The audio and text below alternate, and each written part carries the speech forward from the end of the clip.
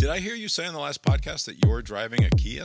Yeah, I was swindled out of my car. You gave your mother the Honda? And I did you're... not give my mother the car.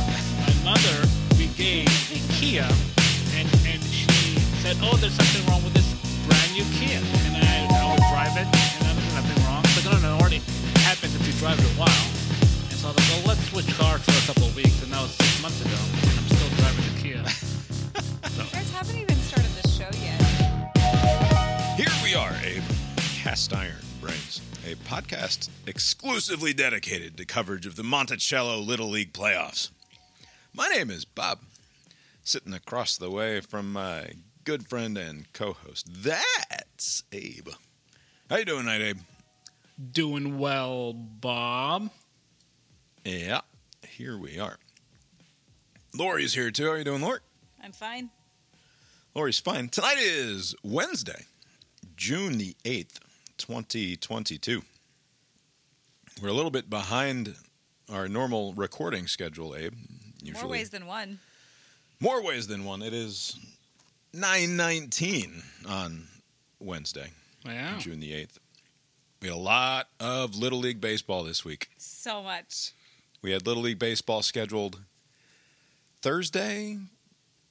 I'd have to look at the calendar. Yeah, we had Little League baseball. And then things got Yeah, Thursday didn't happen. Right, but then we had games Friday, Saturday, Sunday. We had something. We had Katie Sunday. Yeah, Katie Sunday. And then Monday and Tuesday also.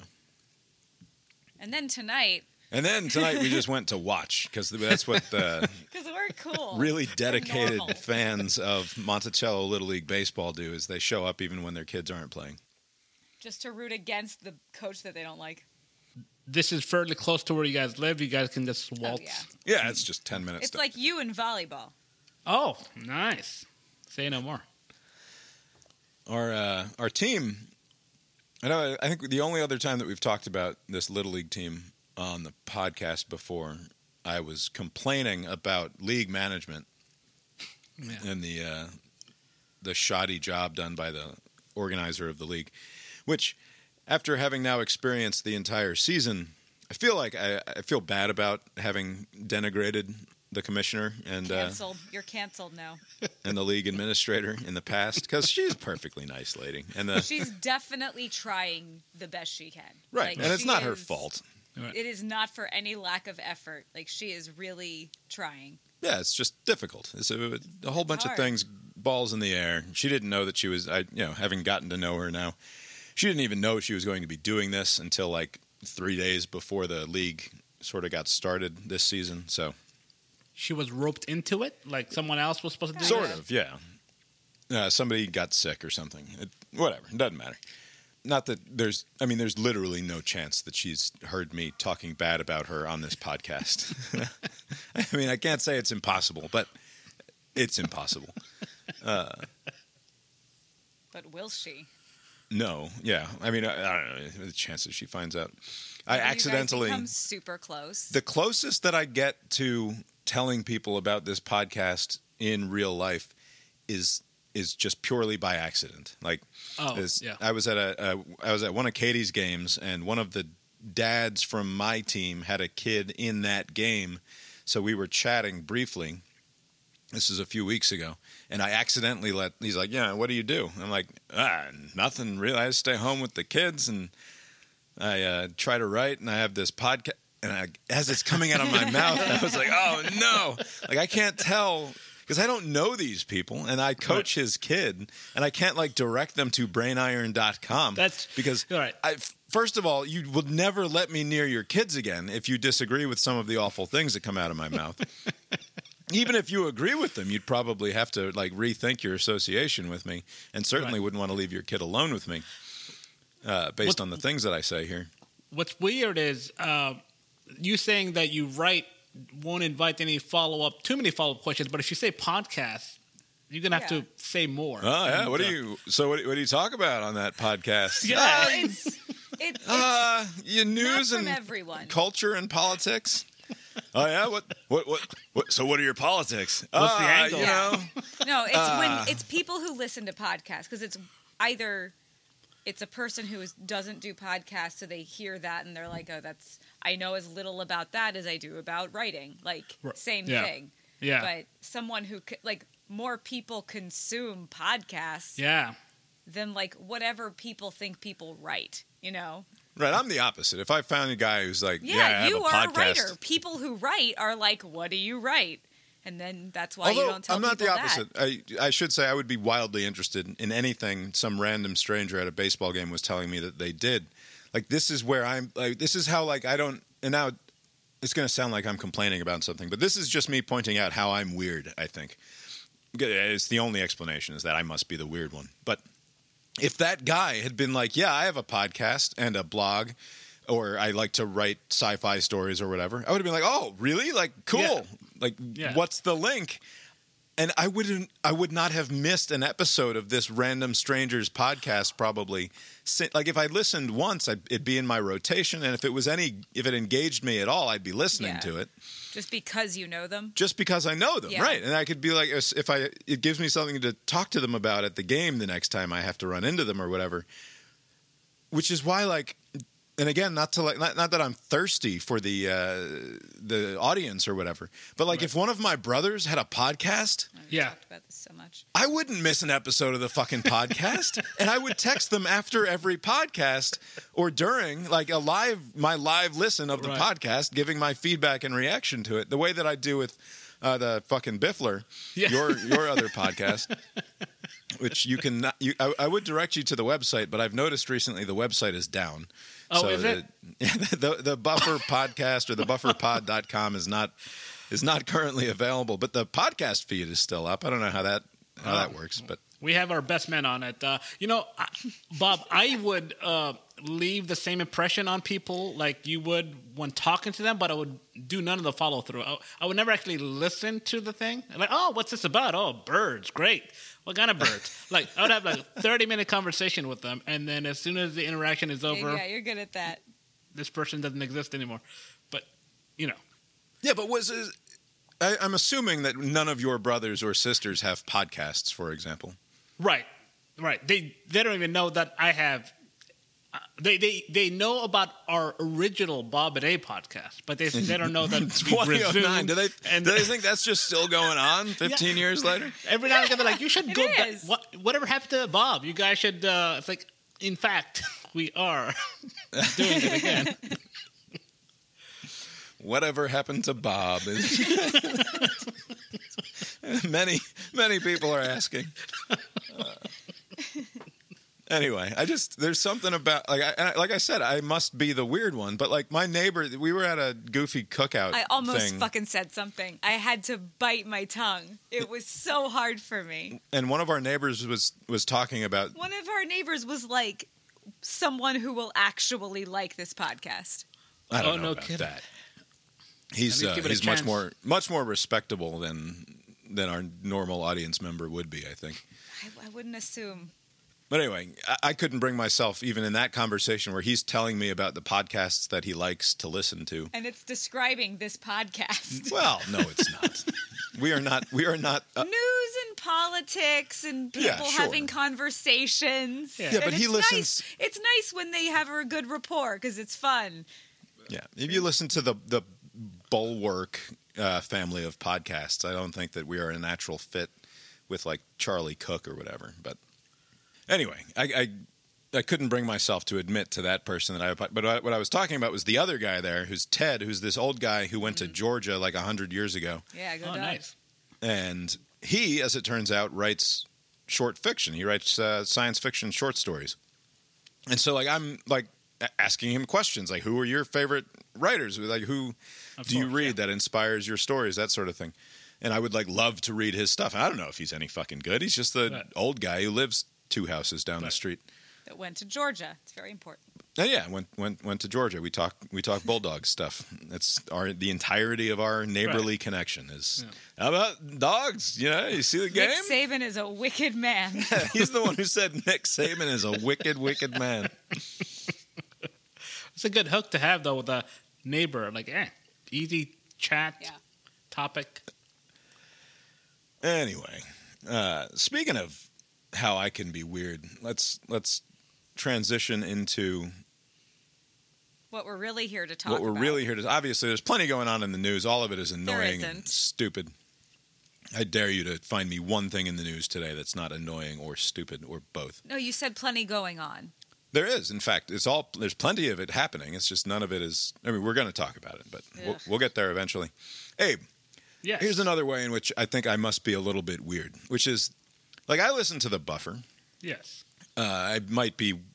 It's a small audience, but we're a feisty group. We're dedicated listeners. The Biffler podcast featuring Abe and his brown buddies, and that's the subtitle, right? Or is that just what's going on in my head when I'm listening? I'm not sure. The thing that You're canceled now. Someone had to cancel you just. they now. say so much worse things on No, the you Biffler than. Anyway, my question is it possible that I am paying more attention to the things that are happening when I'm consuming them than the people who are actually producing the content on the front end? Like, is it possible that because I have consumed it, I've put more thought into the thing than was actually put into it as it was being created? Right. You know, the answer to that Someone when it might- comes yeah. to me is always yes, because I always forget things, right? But Right. I assume the others on the show remember stuff better than I do. But that wasn't the case, it seems like, when... Right. So we should What explain. is the difference between what you do and overthinking? What do you mean? Like, if what you're doing is paying so much attention to the thing more than the person. No, I'm just producing- talking about like a bare level of engagement with the thoughts and sounds that are Okay. emanating from the person Okay, in the maybe. first place. Okay. Now, and I assume that I have to assume that the entire Buffer crew doesn't listen to this podcast because they're always surprised by news items that we have covered Yes. extensively like a month earlier. Yeah, most recently, the fact that Dr. Oz is running for office. Right, the fact that Dr. Oz is no longer has a television program, but in fact might be the next senator from Pennsylvania was a shock to, I would say, out of the four people in the room, yeah. the person I would have guessed was second most likely to know that Dr. Oz had become a political figure, right? Like, Right. it was just a complete mystery to Erpin. Like, wait, Dr. Mehmet Oz, Right. I think is what he said. Right. Urban's thing is he has he tunes out politics for the most part. So like maybe if it was like Yeah. sports related, Yeah. yeah. But politics, Yeah, sure, all of it's them just there's don't a- pay attention to. I mean, to be fair, I am completely ignorant of like 95% of the material that the Buffer brings to me to consume. Like, there's like this Red Table thing that Jada Pinkett Smith apparently does. That's a big deal. There's like Charlemagne the God has a talk show. Yep. With that's like wildly popular. I have never seen 40 seconds of that thing. Right. Any of the various beefs between various rappers, I have Right. no familiarity with It's whatsoever. beefs. And I think it's beeves. quarrels. Anyway, the point is that when I'm ingesting that content from the Yeah. Biffler, it sticks with me at least a little bit, enough for me to, when reminded of it somewhere else in the world, like I see some random tweet, I'm like, oh, that's Future, the rapper Future CR. Like, I Yes. can put two Yeah. and two together. And like, oh, so I have some context for the this Steve now. Buscemi gif with the. Yeah, my fellow kids. Yeah. Here I am. Yes. This is a big circular way of discussing the fact that back in January, now admittedly this is a while ago, right? Yes. The Biffler has a segment. Stolen segment, Called- it should be noted. What's that? It's entirely stolen from one of those Charlemagne shows. Oh, is it really?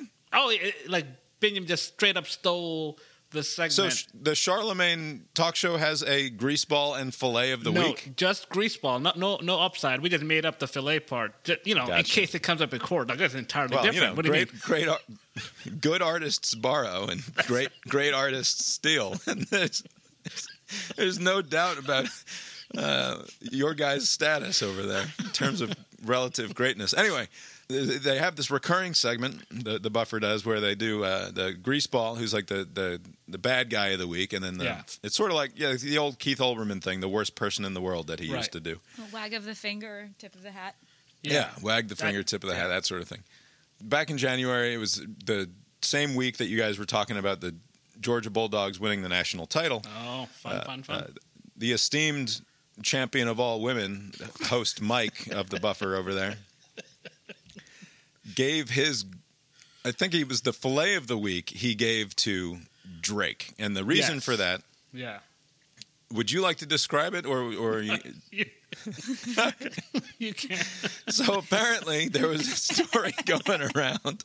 To be clear, Abe deferred. He didn't really verbally defer, but he's going to take the second half kickoff. Drake was engaged in the physical act of love with some Instagram model or something like that, and they performed their act. Drake deposited his leavings in a. We're no longer in family territory here. In case we're not clear, earmuffs, kids. Drake deposited his leavings in a condom. He's practicing safe sex. Yes. And then goes to the bathroom and cleans himself up or what have you. And a few minutes later, after he allows the woman that he had been sleeping with her chance to clean herself up or what have you, he hears yelling from the other room. She's screaming in agony. Because it should be noted that Drake deposited his used goods into the trash bin or something. Right, he left where left he didn't it in flush the it trash down or can. anything. Yeah. Right. So the end of the middle part of the story is that she goes into the bathroom, unknots the knotted condom from the trash can, and attempts to baste herself with... No, it's gross. Don't talk about it anymore. I have no choice. This is just the facts. This is not... I didn't make this up. I'm sorry that this is the world we live in, but it's true. She attempts...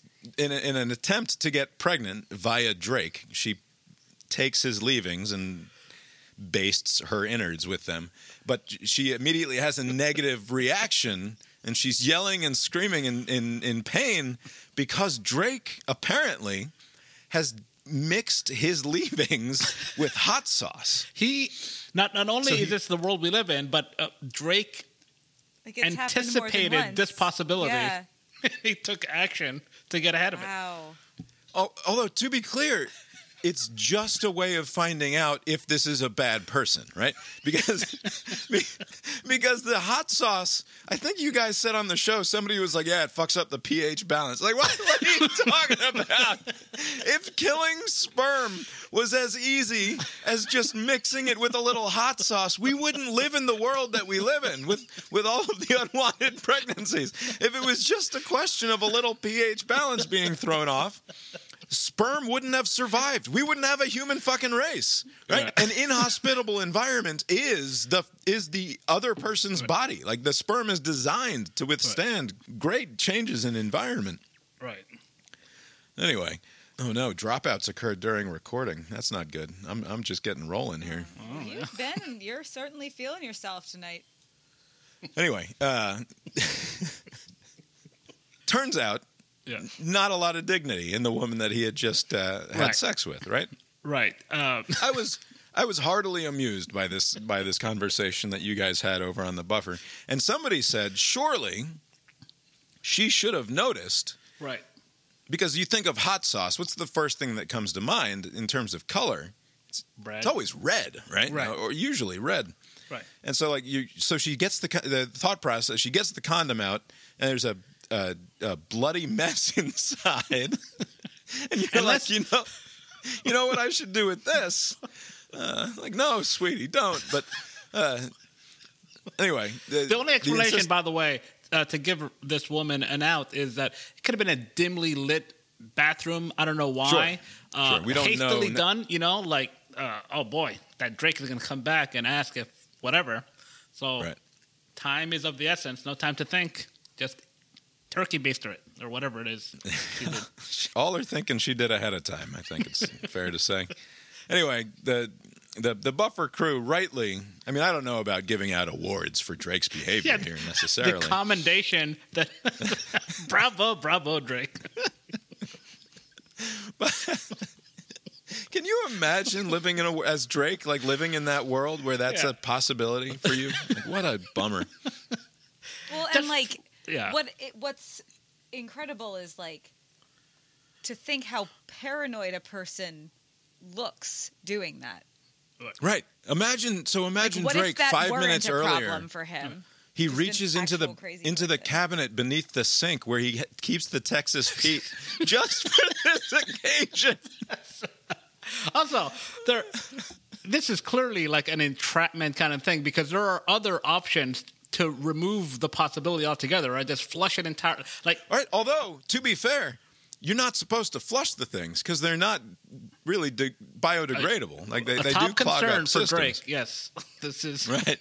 Maybe he has really good toilets. Yeah, maybe he's just like, really environmentally conscious on top of Right. everything else. Right. Maybe, news peg alert, maybe he doesn't want to bring any more children into this world because of climate change. That's right. As Rick Klein was discussing this week.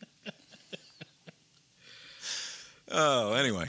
The Buffer, my favorite part of that conversation with the Biffler, though, was when Simon was he was so sad. you couldn't. Yeah. Right. He was putting on a furious face and yelling about it, but you could hear in his, and I barely know Simon. I only know him from the Buffer. I think I met him once because he Do you went guys- to Georgia. Didn't you guys work together No. Did at we? the Domino's? He was. It was a short stint as a driver. I think you guys worked together. When did he work at Domino's? When he was in you're Athens? asking Abe, me? use your memory to No, remember. because I didn't go when to- I didn't- someone that wasn't you. I didn't go to worked for Domino's. someone. I didn't go to Domino's until after my Papa John's career was over. I think he was gone from Athens by then. Okay, that's the story I heard. Wait, so he thinks that he knew me from Domino's? He thinks that he knew me. Yeah, There's no way he's right. that is my recollection.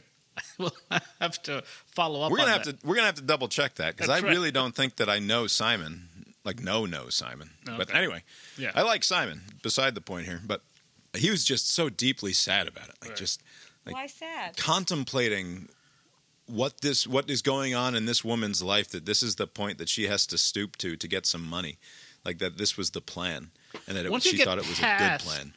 The actual deeds, this could be transformational for her. I mean, this is not the bottom rung of life, right?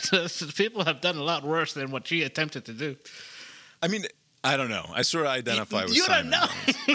There's so many worse things than what she tried There to are do. worse. There are worse. No, it's not that it's the worst thing. It's just sad. Yeah, it's just a Yeah. bummer. No, it's Anyway, so the point is, I knew immediately what I had to do back in January, which is that I needed to find I mean, there's no pleasant way to say this, although if you've made it this far, I don't think you're going to be mad at me for what is about to come out of my mouth. I needed to find a jizz-looking hot sauce. I needed to find a bottle of hot sauce that looked reasonably like a bottle of male ejaculate. Which, as Abe is holding up to the camera now, it looks like a bottle of male Now that you ejaculate. mention it, so this was in our house for how long? This was in our house for like 2 months Month. before I I can't finally got believe- it to Abe. I was like, what is this? And Bob said something about it being for Abe and it being Drake's hot sauce. And I was like, okay, like, whatever. I declined to explain any of this to my wife. Fine. I was fine with not knowing. I can't wasn't imagine even- why. I was fine with never knowing because I don't care. I But can't this is- believe now it's there- gross. there's this type of, because do you guys remember, maybe it's just my misremembering, but there was a time, it was a very short time, where they came up with like blue ketchup, or they changed. Green Yeah. ketchup. Like And at St. Patty's Day, they released Yeah. like No, Or- yeah. they had green ketchup for a while, like, and then purple ketchup. Yeah. I'm And sure it it was a pride thing. Just, No, like in the 90s. Oh, really? Yeah. yeah, it was like this weird, like, let's change the color. And I know this is all just like colors and it shouldn't matter, but it just kind of fucked my. No, like, it I can't- tasted weird. It did it? Or is your brain Yeah. like. Yeah, Hold on. it just looked weird. Anyway, the brand of hot sauce that I found, it wasn't hard to find. I just Googled like clear hot sauce, and this is what popped up. It's not clear. It's very much what you think it looks like, based on my description. But it's called Frostbite. If you are interested in purchasing it yourself, it doesn't have any coloring in it. It's just like It looks vinegar. like a kamikaze, like a shot of kamikaze, like a gross college bar. Yeah, it's just like vinegar and the capsicum chemical, and there's like one other thing in there, water probably. I don't know. Anyway, I got this from Amazon months ago. And I was in the process of trying to figure out how to relabel it because it wasn't enough for me. Right. Whenever I decide I'm going to fucking go too far with a joke, which by the way, commit to it. It's not enough to go to Amazon and order a bottle of jizzy-looking hot sauce and then send it to my friend so that he and his podcast can have like maybe a 15-second laugh about the callback, right? Like that's the top side. The best case scenario is that it gets like a chuckle at the end of a podcast that literally the only people who are engaging with the podcast are sitting at the table recording the podcast in that moment. Right. And also some fucking Atlanta restaurateur named Tony.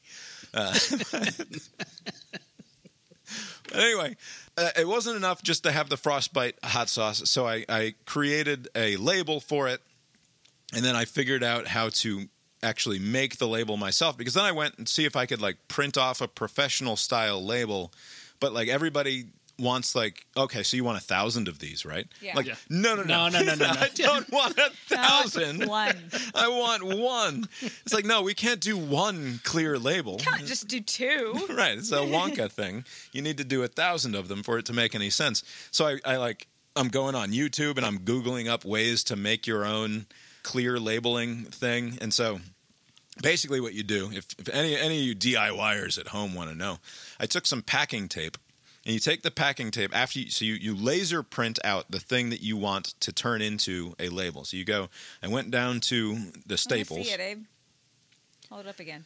Oh. Lori wants to sing. I went down to Staples, and I color laser printed out the image that I wanted to turn into a clear label, and then you cover it in packing tape, very, very sort of press the packing tape into it, and then just lay it in hot water for like 10 or 15 minutes. And the paper just rubs right off, and then after the packing tape dries, it gets sticky again, and you can just put it back onto the thing that you're applying it to. And so Did you learn this on the internet, or did you come up with this? No, I found it on YouTube. And yeah, all these crafty moms out there like trying to put their kids' names on pint glasses for like birthday parties, and I'm making semen jokes on the label. Anyway, I'll share if you go to the website brainiron.com. I'll post an image of the label that it's just a stupid thing. It's got like 5 or 6 little jokes on it. Yeah. Anyway, this is the level of effort that I'm putting in. So I put it in a box, and I wrap it in bubble wrap, and I send it to Abe, and I'm tracking the thing to make sure that it gets to Atlanta and all of that. And it just sits there for like a month because the Biffler never fucking records. So We record on occasion. How dare you? And I'm waiting for the next episode to come out, and I'm listening. We get to the very end. Abe reveals that he's got this thing, and a look of total mystification Right. to everybody in the room. It was no idea why there's a You bottle didn't remember? of jizzy hot sauce in front of them. Like, what the fuck is wrong with Bob? What is he trying to do? We don't It's get a it. threat. I opened the box like right there and then, so I didn't even have time to process what it was. I just like, oh, there's jizz hot sauce or whatever. Like, what's up, guys? So that's where the question comes into my head. Like, this is a very Shaggy Dog story to get to Right. the question here. But like, I thought, and I would think, that if I had told such an outrageous story in the Right. middle of January about jizzy hot sauce, like anything, Right. like since January, when I think about sexual congress, when I think about Jesus Christ. when I think about coitus, Jeffrey, Yeah. yes, the physical act of love. When I think about that, I can't help but also Jesus Christ, Bob. it's Word I association. can't help but think about the fact that what Drake did to that poor woman. Right. What?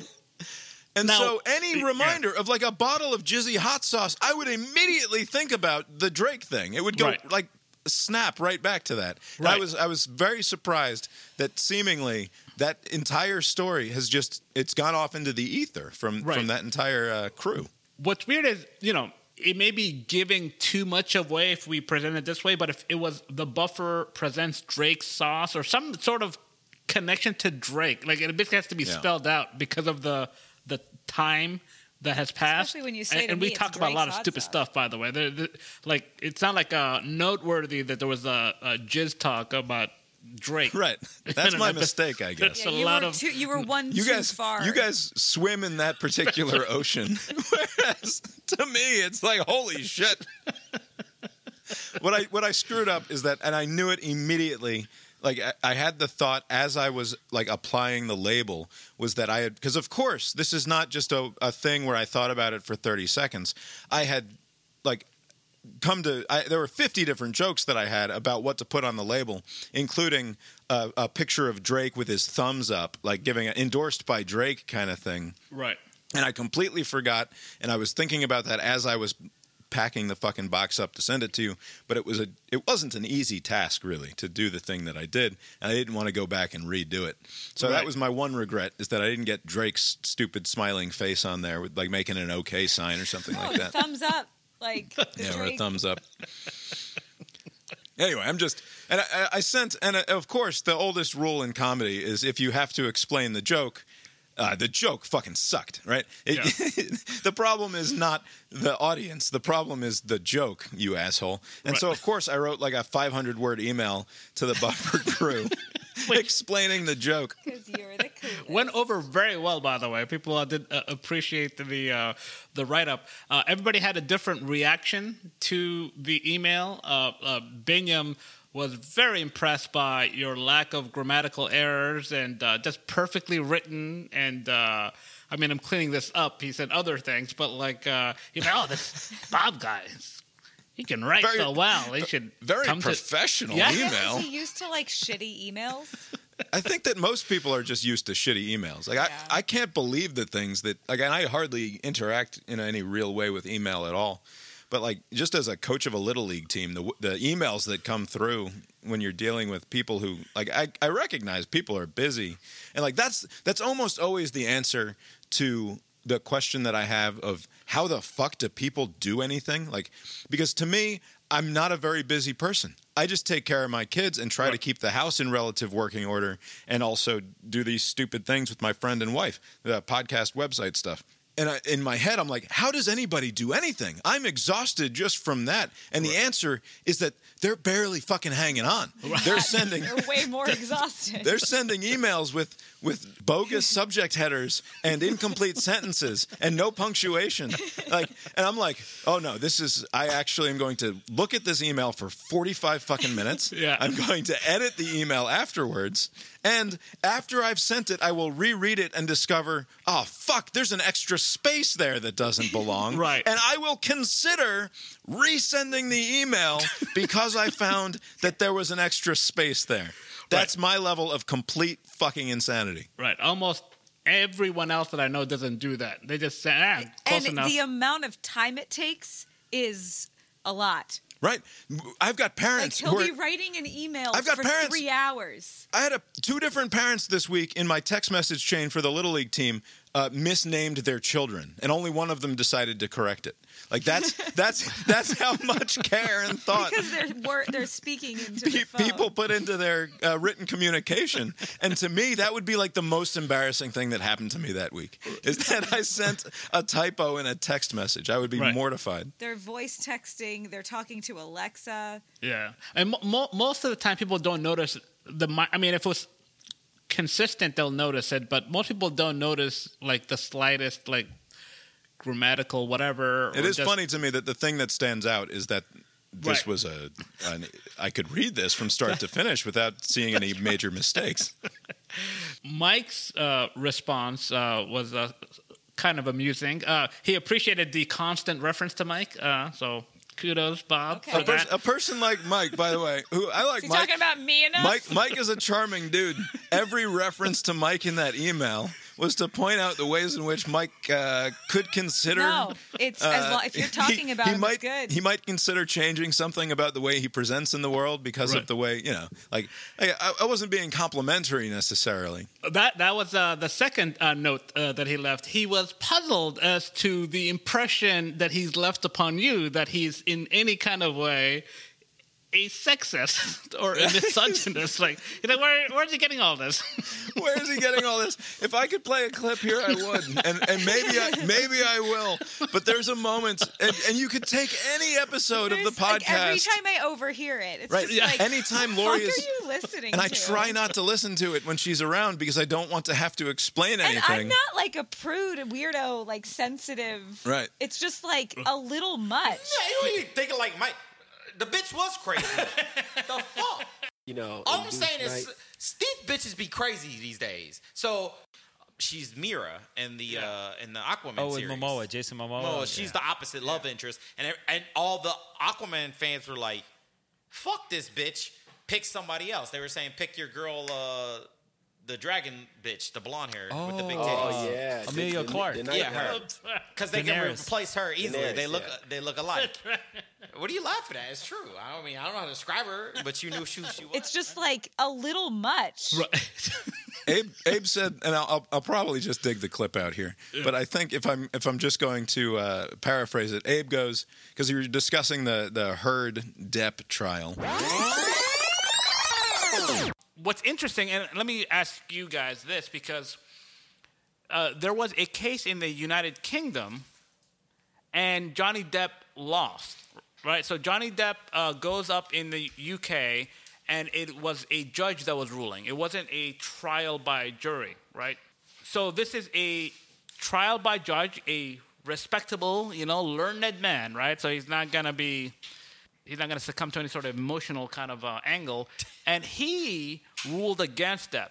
He said that a lot of the claims about his abuse towards Heard were substantially true. Basically, he was saying, like, this guy did a lot of the stuff that she's accusing him of. Mm-hmm. And so a lot of people thought, okay, when they took the case to court in civil court in the United States, it would be a similar decision, but this was a trial by jury, and the jury found they sided with almost entirely with Depp. So is it possible that misogyny played a role? Do you think that the jury were like, man, fuck this woman. She's ruined a great man with a stupid fucking pirate bullshit. No, you right? can't. Is that possible? I'm not saying it's true because I haven't looked into it. No, but like it's not a true. judge, I want Tyrion Lannister to show up and say, I demand a trial by combat.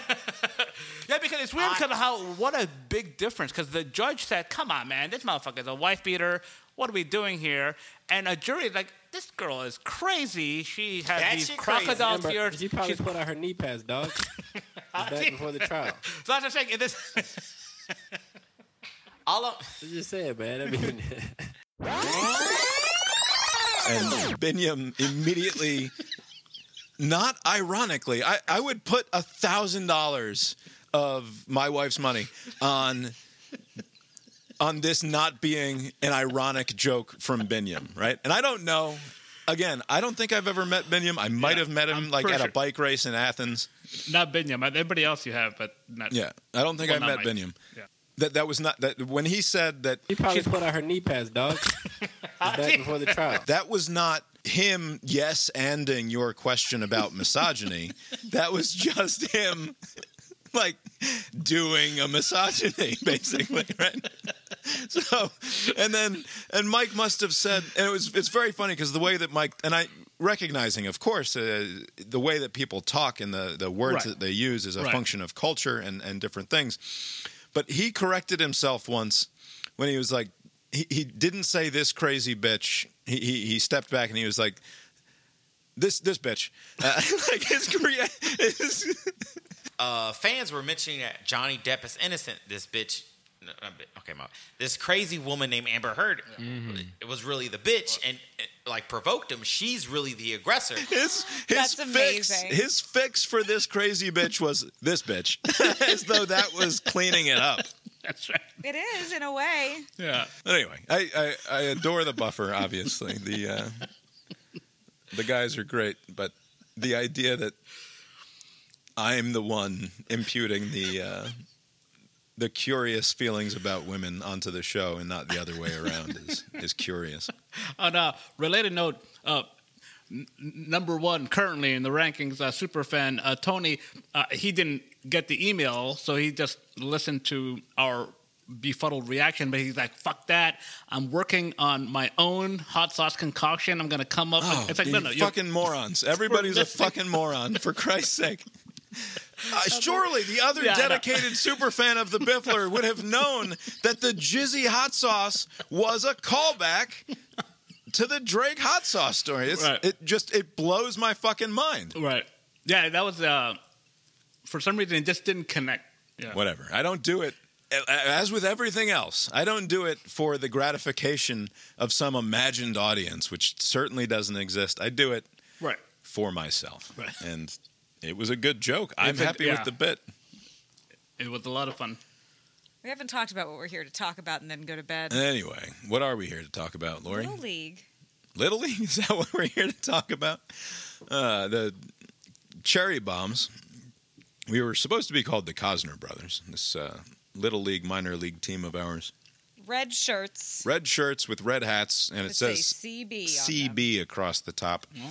So the running gag of the year was to call us some CB name, some different CB. So we were the Chaos Brothers. Oh, okay. We were Coach Bobs. One of the kids called us the Coach Bobs.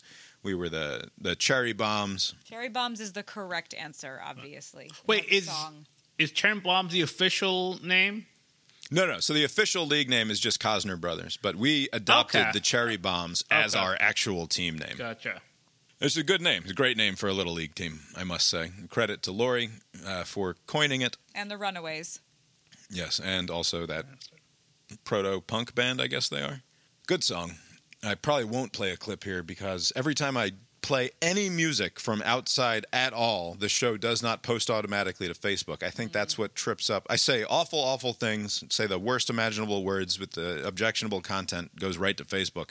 But if I play like 8 seconds of a clip from CBS News with the music in it, it's like, nope, not going to post. Fuck you.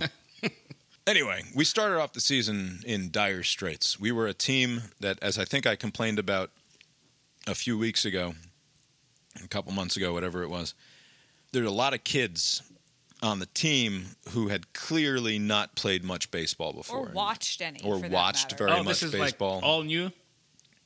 Right. Well, a lot of it is like, so our situation is that we haven't played on a team in we missed 2 full seasons. We did miss 2 full seasons. Of baseball. We didn't do baseball for first COVID, obviously, and then second COVID because we just didn't. Right, because I was looking at I'm sure I said this last time, but I was looking at the requirements to be a coach and like what you would need to do to like keep the kids separate, and like everybody was going to have to wear masks all the time. They were going to have to be distanced in the dugout. I'm like, it's one thing to herd a bunch of 9-year-old cats under normal circumstances. Like that presents its own fucking nightmare. Yeah. But to then make me in charge of all the COVID shit on top of it, it's like, I think we'll just pass. Did they go through with it last year with these? They did, I think. With these rules? Yeah, I'm sure that it was. So I'm sure that 2 years ago, everybody was much more conscientious about it. I would imagine that by the time they got to 2021, that people were taking it less seriously. But all of the same procedures were in place. So we skipped it again. And for 22, there was nothing. There wasn't even a whisper of it on the Little League website about COVID. So I was like, I guess we're doing this. There were some kids on our team who hadn't played either since T-ball or at all because they were too young the last time that they'd even considered it. But yeah, it was a mess. And by the time we got to our first game, we only had, I think, 3 practices before the first game. Yeah. And we lost that first game to the eventual league champion. We lost 27-0 to start the year. A tough outing. We ended up winning 3 games in the regular season. We went 3-5 in our official regular season, including 2 losses to that number 1 overall team. How many teams are there overall? Seems like a Only 5 teams in the Okay. league. Yeah. Very small little league. And, we beat the same team twice, and then we beat another team once. And then we get to the playoff tournament. And I should mention, so we 27-0 in that first game against the number 1 team. And then we played them again, and we lost 11-1. So there was a pretty substantial improvement from Right. that game to the next. And then we end up in the playoffs. We win our first playoff game. We won Against it a team that we beat twice. Right. We won it. We beat that team for the 3rd time now. And Bob looked like an absolute lunatic. just an absolute crazy person. like- and arguably probably the biggest asshole in 3 counties. If you were just if you didn't know the context. Right, if you have no context, if you don't know the first thing about me or this team or anything like that, I seem like just a raging lunatic on the Not an asshole though. Right. in the dugout. Just an insane person. Right. So, in my defense, there was a kid on our team who, first of all, he missed the entire last 60% of the season, basically, until last week. He was a regular who showed up in the beginning, and then I don't know what happened, but he just stopped fucking coming. He didn't maybe come to that practice. He didn't come to the games. 27-0 was like, fuck this sport. Yeah, maybe he got beat down by our rough outings. But he hadn't had a hit, a legitimate hit all year long.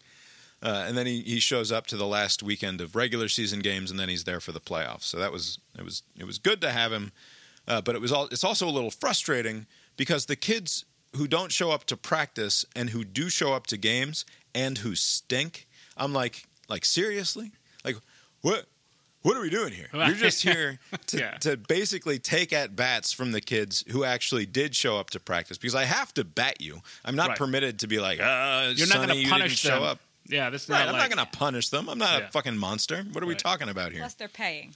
Right. Plus, they paid their $65 or whatever at the start of the year. So I mean, it's they're likely gonna these play. are kids, so it's likely Yeah, not and it's not the necessarily. kid's fault most of the time. Yeah, like what if the parents just couldn't take them to the? Right. It's definitely not anything that the kid is doing wrong. That's why, in particular, you don't want to punish anybody. Right. But anyway, this is a very sweet kid, like a kid that I genuinely like. He's just a good kid, and he hadn't had a hit all year. And we're in this game, and it's a tight game. It's a back and forth game. We were down 4-1, and we came back to go up, I think 5-4, and then we were losing 8-5 again Wow. after that. A lot of swings. A very It was very exciting. exciting back and forth affair. And I cannot express to you in a way that doesn't make me seem like an insane person how intense it is to watch these 8 to 10-year-olds play It's baseball. So good. It's so fun. It's as intense a feeling as watching the Braves in the playoffs. That's how seriously I'm living and dying with every single pitch and every single play. Is that and it's not because I want to win. It's it's the most altruistic feeling that I think I can experience. Because the other team also just has sweet little kids. Right. I don't want it to hurt Right. for the other. No, It's that's- not like watching college football where I'm like, oh yeah, hate fuck them. you, Auburn. Yeah. Man, I watched the Georgia Auburn game more for the crowd reaction shots than I do for anything else. Yeah. I want to see sad douchebag 20-year-old Auburn Yeah. fans in the stands. Right. Anytime who've I been rewatch a drinking for game- 9 hours. Yeah. Yeah. Any rewatch of college football or anything, it's always just to see. Oh, I remember what happened here when they cut to the audience. It'll be Yeah. Right. Yeah. Like- How's it feel? How's it fucking feel? Yeah. Anyway, it's the opposite with this, which is just not only am I cheering when my guys do well, I legitimately am happy when Right. the little squirt on the other team makes a successful play, right? Even though it's harming my team's chances Because of it's winning. so cool to see. Right. Right. Now, do the kids appreciate the back and forthness, or are they just like kids? They're hitting the ball, running No, the around. kids are- It varies from kid to kid. It does vary, but the kids are largely involved. They're So paying they're attention. engaged. They're They are. excited. Okay. They're excited. They're taking it seriously. Okay. Also, They want. as it turns out, there is a whole lot of crying in baseball. Oh. Yeah. Yeah, they take can it very imagine. seriously, Yeah. and they want to win. Yeah. And they are in classic 9-year-old male in particular fashion obsessed with justice and the correct outcome of a Right. Well, call. they also, as far as I've seen, they get much more upset about their individual failures than losing. Yes. Like, losing's not fun, Right. but it's when they strike out or when they didn't Right. make a play that they Right. get really upset. And Right. yeah, when the call doesn't go right. And they're hardest on themselves, right? Yeah. They're very good about picking up their teammates, with some small exceptions. Yeah. But they're very good about having their teammates back and like making sure that Cheering 'em up. if somebody gets down, they're there to cheer them up. Like, Yeah. and that's not So me. cute. That's It's not just me them. making it They're happen. just That's just good. them. Yeah. They're just good kids, right? Yeah. So there's this one kid on the team. I would say he's the second smallest kid on the team, but he's the smallest kid who showed up because we had one kid who's smaller, but he stopped coming like 2 months ago. Anyway, he hadn't had a hit all year. He's up. There are 2 strikes on him. There are 2 outs. The bases are loaded. Wow. And it's Classic. It's Wow. not the end of the game. It's not yet, the end but of the game or it's- anything like that, but he's gotten to a 2-strike count with runners on and 2 outs, and he gets a hit. It's a solid, clean hit that he got off of the kid pitcher, and he drives in 2 runs, and they're an important 2 runs. It's 2 runs that we fucking needed in order to extend our very, very small lead, and there is not such a thing as a safe lead in Little League Baseball. 'Cause it can go real south real fast. And so we needed the runs, and they came through at that exact moment, and I leapt out of my fucking skin. Like I was as happy. I screamed his name at full capacity and at Like, extended people in the length. next field over for sure heard it. Right. And I'm just yelling his name and like leaping. Like I literally, like I don't leap. I'm a giant, Way up fat, there. 200-pound man. But like, and part of me is worried in retrospect that like I'm taking a dump on the other dugout, basically, right? Like Right. I'm seeming like I'm an Oh, yeah, asshole that's for right, screaming yeah. this kid's name, but Yeah. but I'm not. I'm just Yeah. as genuinely happy for Right. another human being as I can remember ever having been, period. Like, I don't know. Like, I'm sure that I have been this happy for someone else before, Right. but I don't think I was happier. I don't think that that's Well, possible. and maybe not that suddenly, you know. Right, and not out of nowhere, certainly. Right, I was that happy hit when came my out of brother nowhere. and my brother and sister-in-law had a baby, and everybody was healthy and happy, and I was thrilled about that. Right. But I had a fucking year to get ready for that. Right. And that's just like the way that's good. You have a baby. Right. It And also, was- I mean, it's this so is much fun. I'm making him do it again in fall because I'm having so much fun. Oh, as they do it a- twice a year, so they're Yeah, it's a little different in fall from what I understand, but it is so fun just to be at the game. The reason we're late tonight is because we went to the championship, a game that none of our children were playing in. right. Right. Although, to be fair, I went because I wanted to see the asshole coach in the league lose, and I was confident. That was the other team. Did you, I guess Yeah, it's and only the 5 kids teams, are so you guys good. have The played kids are them. totally nice on the team. Okay. It's just a lot of fun, and I look forward to doing it again. I mean, it's also a fucking nightmare. Like, I agonize over the stupid Oh, lineups. yeah. He hasn't slept the night before or after a game. Yeah, this I whole don't. I season. sleep incredibly poorly. There's 48 hours around any game, which means that like for the last 6 days, I've probably averaged like 4 hours of actual sleep every night. If you were a major league like manager, you'd probably have a heart attack like 2 years into your stint. Like, my God. Yeah, absolutely. I don't know. With the money, it chills Yeah, the you money out a does little make bit, it I think. easier. Right. Your Not- body not doesn't know a how lot much of money money you have. Your Not body a like, lot of why am I money so in this league. stressed? No, not this league. That's what I'm saying. Anyway, it was a good season. Calvin, they all progressed. That was the like. I'm not a person who gets proud about things, so I'm not like proud of myself or anything along those lines. And it's gratifying in certain ways, but also gratification is not a feeling that like that emotion doesn't play in me for whatever reason. Yeah. I feel like a sociopath when I hear people talk about gratification in that way because I just don't experience it. But it was a lot of fun. And all of the kids got better, at least any of the ones who showed up to practice at any point along the way. And yeah, we lost in our semifinal game after that thrilling victory that we had the other night.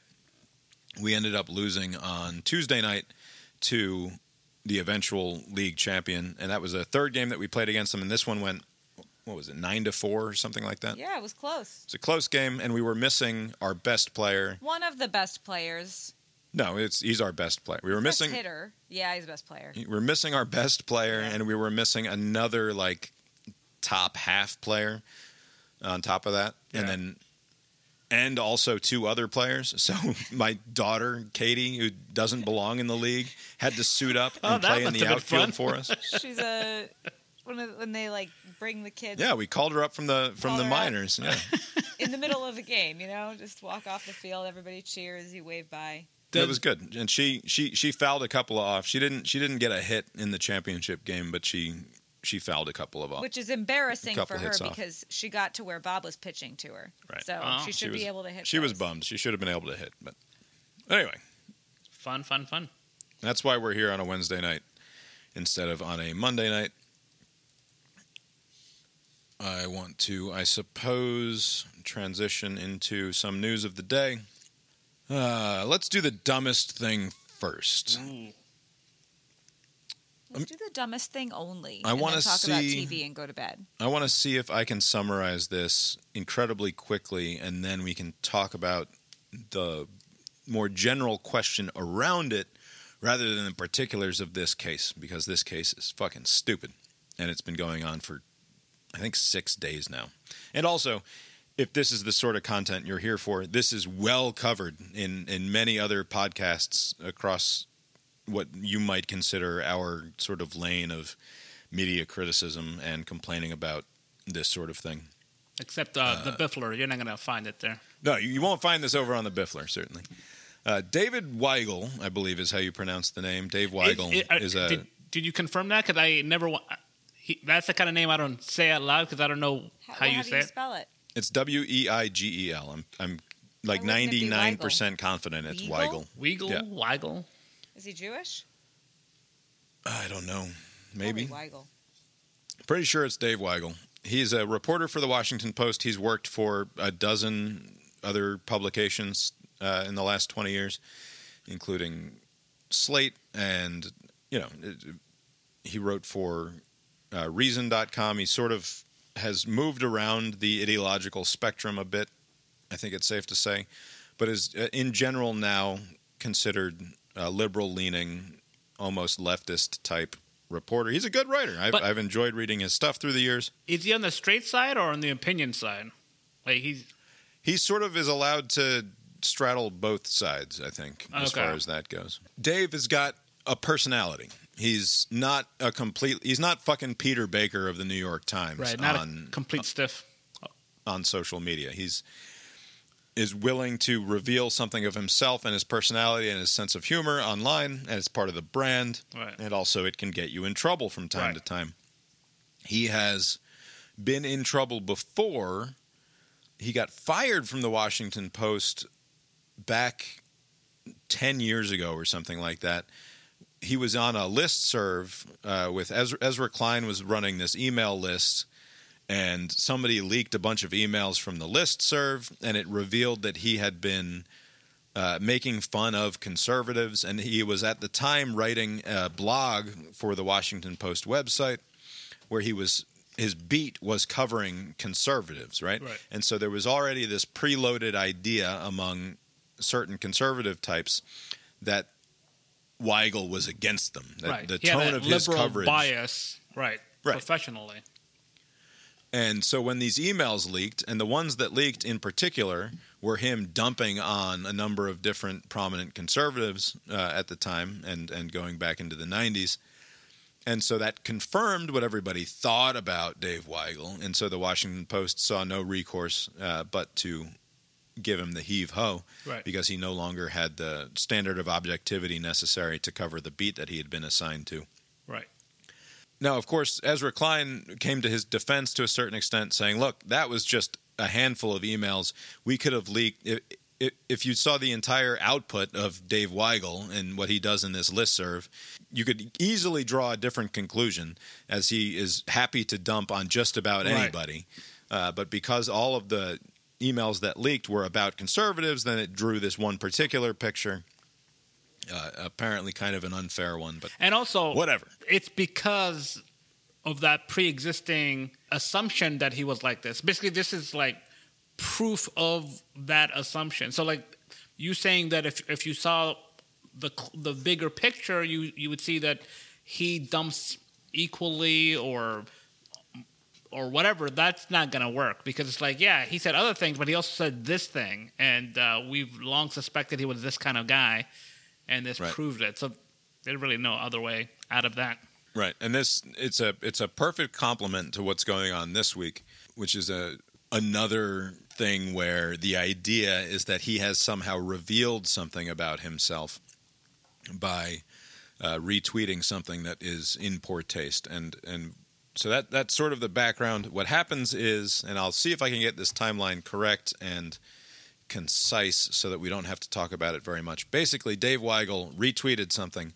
It was a joke by a YouTuber named Cam Harless, who I've never heard of and I've never seen anything of, except for this one tweet. Yeah. And the tweet was simply, all women are bi. You just have to figure out if it's sexual or polar.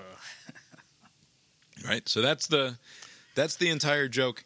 And I know your instinct right there is to say, oh, well, that's not a very good joke. Right. What's the punchline? I guess I don't get what, or polar? All women are bisexual bi. or bipolar. Yeah. You just have to figure out if it's bisexual or bipolar, Okay. right? Okay.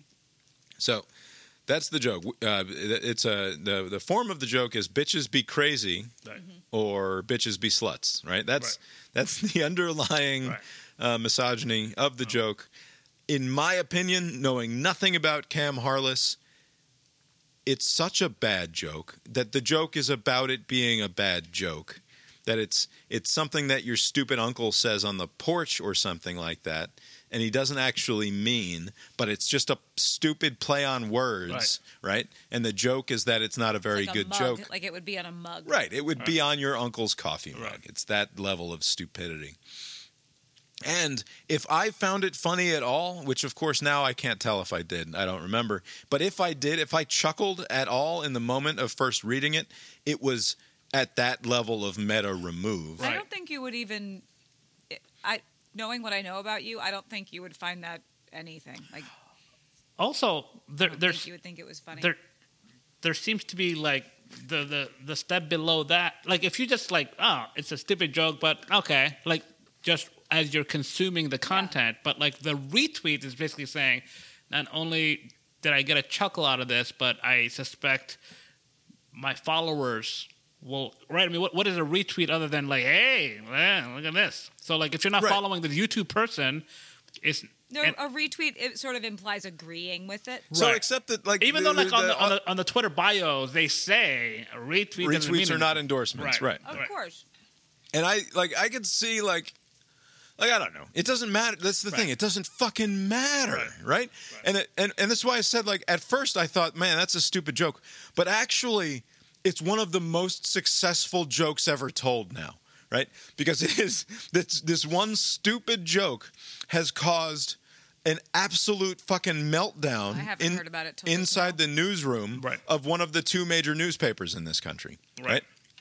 It was a reaction to that. Yeah, I mean, that's the genesis, but yeah. So, but if by the standard of like causing a reaction, that's how we're going to judge the joke, you cannot deny the power of this stupid fucking joke, which is just a stupid play on words that relies on tropes that are so fucking tired and stupid that my assumption is that it is a joke about how stupid and tired the tropes are, right? Like that's how dumb it is that in my head I can't even imagine a 35-year-old man like thinking, oh, this is fucking clever, right? No, it's a joke about it not being clever. But who knows, right? I don't fucking know. That's me being generous, I guess. If that is indeed the case, Weigel, I guess, realized that he couldn't use that as an as a justification, right? He could say, no, it's it's the other way. Right. The juice is not worth the squeeze in this case, right? Like the potential fallout and harm from not the actual harm of the fucking joke, which is none. It doesn't exist. What are you talking about?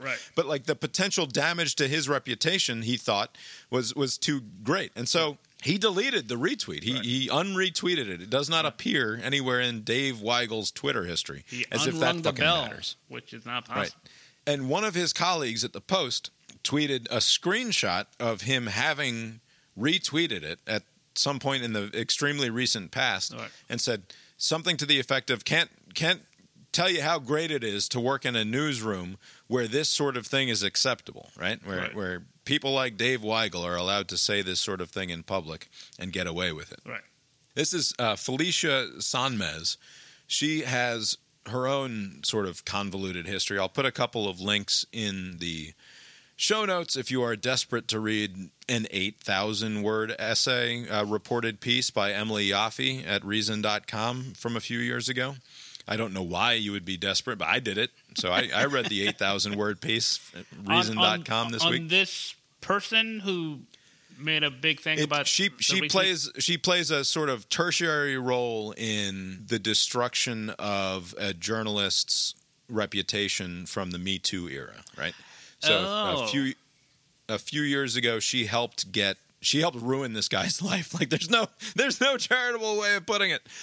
he did something. Did he like retweet something, or did he do something? No. Her claim is that he sexually assaulted her, and her specifically, and that established a pattern of rape behavior by this guy.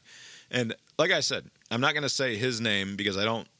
Whatever, it doesn't matter. Is he in the industry still, or has he ruined? No, he's fucking completely lost his career. His entire life has been destroyed by these various allegations. And if you read the piece, and you can read some other pieces as well, that puts everything into context. In my opinion, he got railroaded unfairly. But you can make up your own mind. No, you're not going to do that. Nobody's going to fucking read these links. Making up your mind costs 8,000 words. Her, actually? They have extremely different opinions about what happened, and for what it's worth, in my opinion, she was not at all being forthright in her recollection of the thing that happened. And further, anytime somebody says, I thought one thing at the time, but upon reflection, I've decided that it was actually this other thing, then I'm like, no. Like you don't get to decide that even though you were okay with this thing at the time, that you took responsibility. And reading a recount of the event, you took honest responsibility for your role in what ended up being a negative experience for you. You don't get to then 3 years later go back and say, actually, this was all your fault, guy, right? That actually, in retrospect, I bear absolutely no responsibility for this. And in fact, you bear all of the responsibility. And again, if you assume that a sexual assault happens, then the words that just came out of my mouth are disgusting and unacceptable, right? But if instead you assume that there was an interaction between two actual real-life human beings who at the time both felt weird about it afterwards, and then later would go on to have completely different understandings of the thing. Like, I don't think that what I just said is disgusting. It's just it's normal human interaction, right? It's just what we do. Anyway, if you want the full picture, there's plenty to fucking read, and it will be in the show notes. The point here, as it relates to Weigel, is that this Sanmez character goes on an extended Twitter fight about this, demanding accountability or what have you. Publicly, And, right? I mean, did very publicly, right? This was not something. She claims that Dave Weigel is a close personal friend, and this brings her no pleasure, or what have you. But if you're a close personal friend, send the guy a fucking text message or an email, and be like, "Hey, Dave, what the fuck, man?" Like if it bothers you that he retweeted a dirty joke that you find personally offensive, then reach out to him and say something to him. But no, that of course you can't do that because he's already unretweeted it. He's already fucking apologized for the fucking thing. So the point at this point is not for this person to show contrition. It's that he must be ran up into the town stocks and be made to pay for what he has revealed about himself under the surface. Because, of course, it's not just about the action. It's about what this says, what this reveals about the person, right? How now I no longer feel safe in the same newsroom with this person because of the way that they've portrayed their feelings about women writ large. Like, no, he just thoughtlessly retweeted a joke that he fucking chuckled at. It doesn't say anything about his goddamn character. She continues on this for day after day. And the editor of the Washington Post issues a statement about it, and that's not good enough either. And she makes a point about how that's not good enough either. And now the secondary response from the Post is that he should be suspended for 30 days. So he's going to lose a month's salary. Right. And I cry your fucking crocodile tears for the elite journalist class or whatever. But like, you're going to lose 8-9% of your annual earnings over a stupid retweet? Right. Are you kidding me? Do you know what a deranging event that is on a person's life? Like, even when it's just like, oh shit, now I have to cover the full freight to my health care for this month that otherwise would be covered by the employer, right? Like that's the sort of thing that it doesn't just set you back a month. Right. This could set you back 3 fucking months. Right. And I suspect that, what is her name? The reporter that... Felicia Sonmez. Felicia.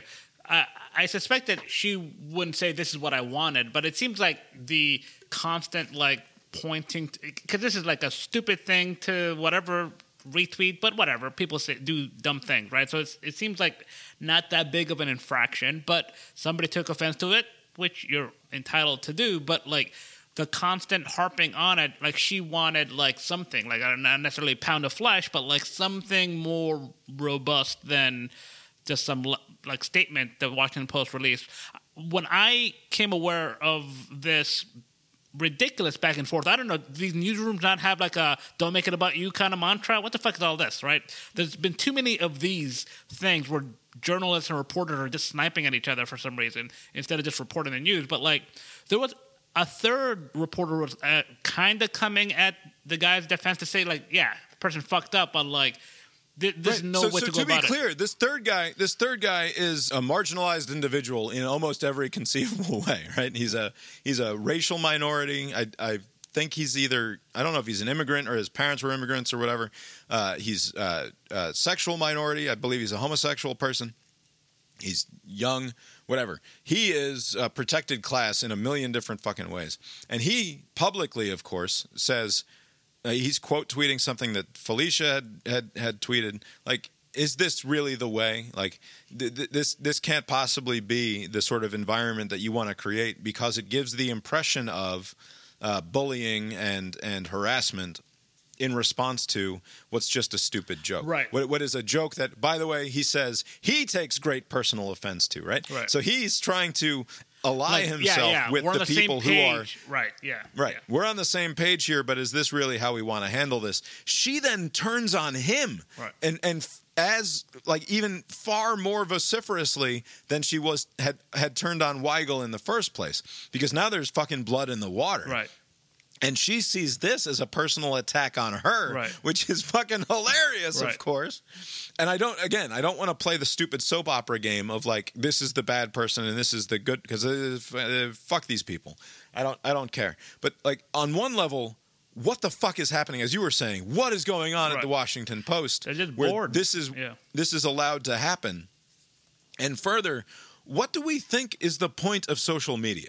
Like, and that sounds like a fucking crazy, open-ended and stupid question to ask. But like, is it supposed to be this entirely sanitized space right. where we cannot expect to run into anything that could offend us, if it's also possible that will impact somehow? It will impact. This is the point of social media. My feeling of safety at my workplace right. because of a stray thought that some other.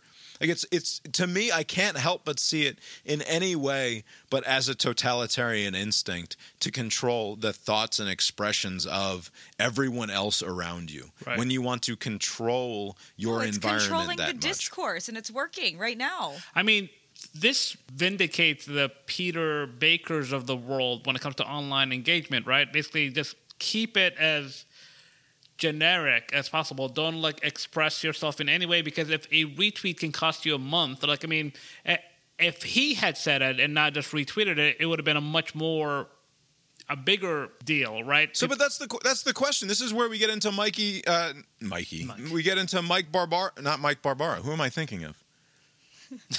Oh, this is where we get into Mike Pesca territory, okay. right? Yes. It's Jersey names. Yeah, that's Mikey the problem. Pesca. They're very Jersey names, both of them, Pesca and Barbara. Mike Pesca, who hosts The Gist, daily podcast that I sort of pick and choose from, but it's reliably it's a good listen. Yeah. It's not me I listen to denigrating it. It's almost just daily. Yeah. he's a terrific interviewer. It doesn't matter. A lot of the times I see the subject matter for the day, and I'm like, I don't. Fucking 38 minutes. Like, I like your opener and I like your closer, but are we really going to do 25 minutes with some guy who wrote a book about something that I just do not care at all about?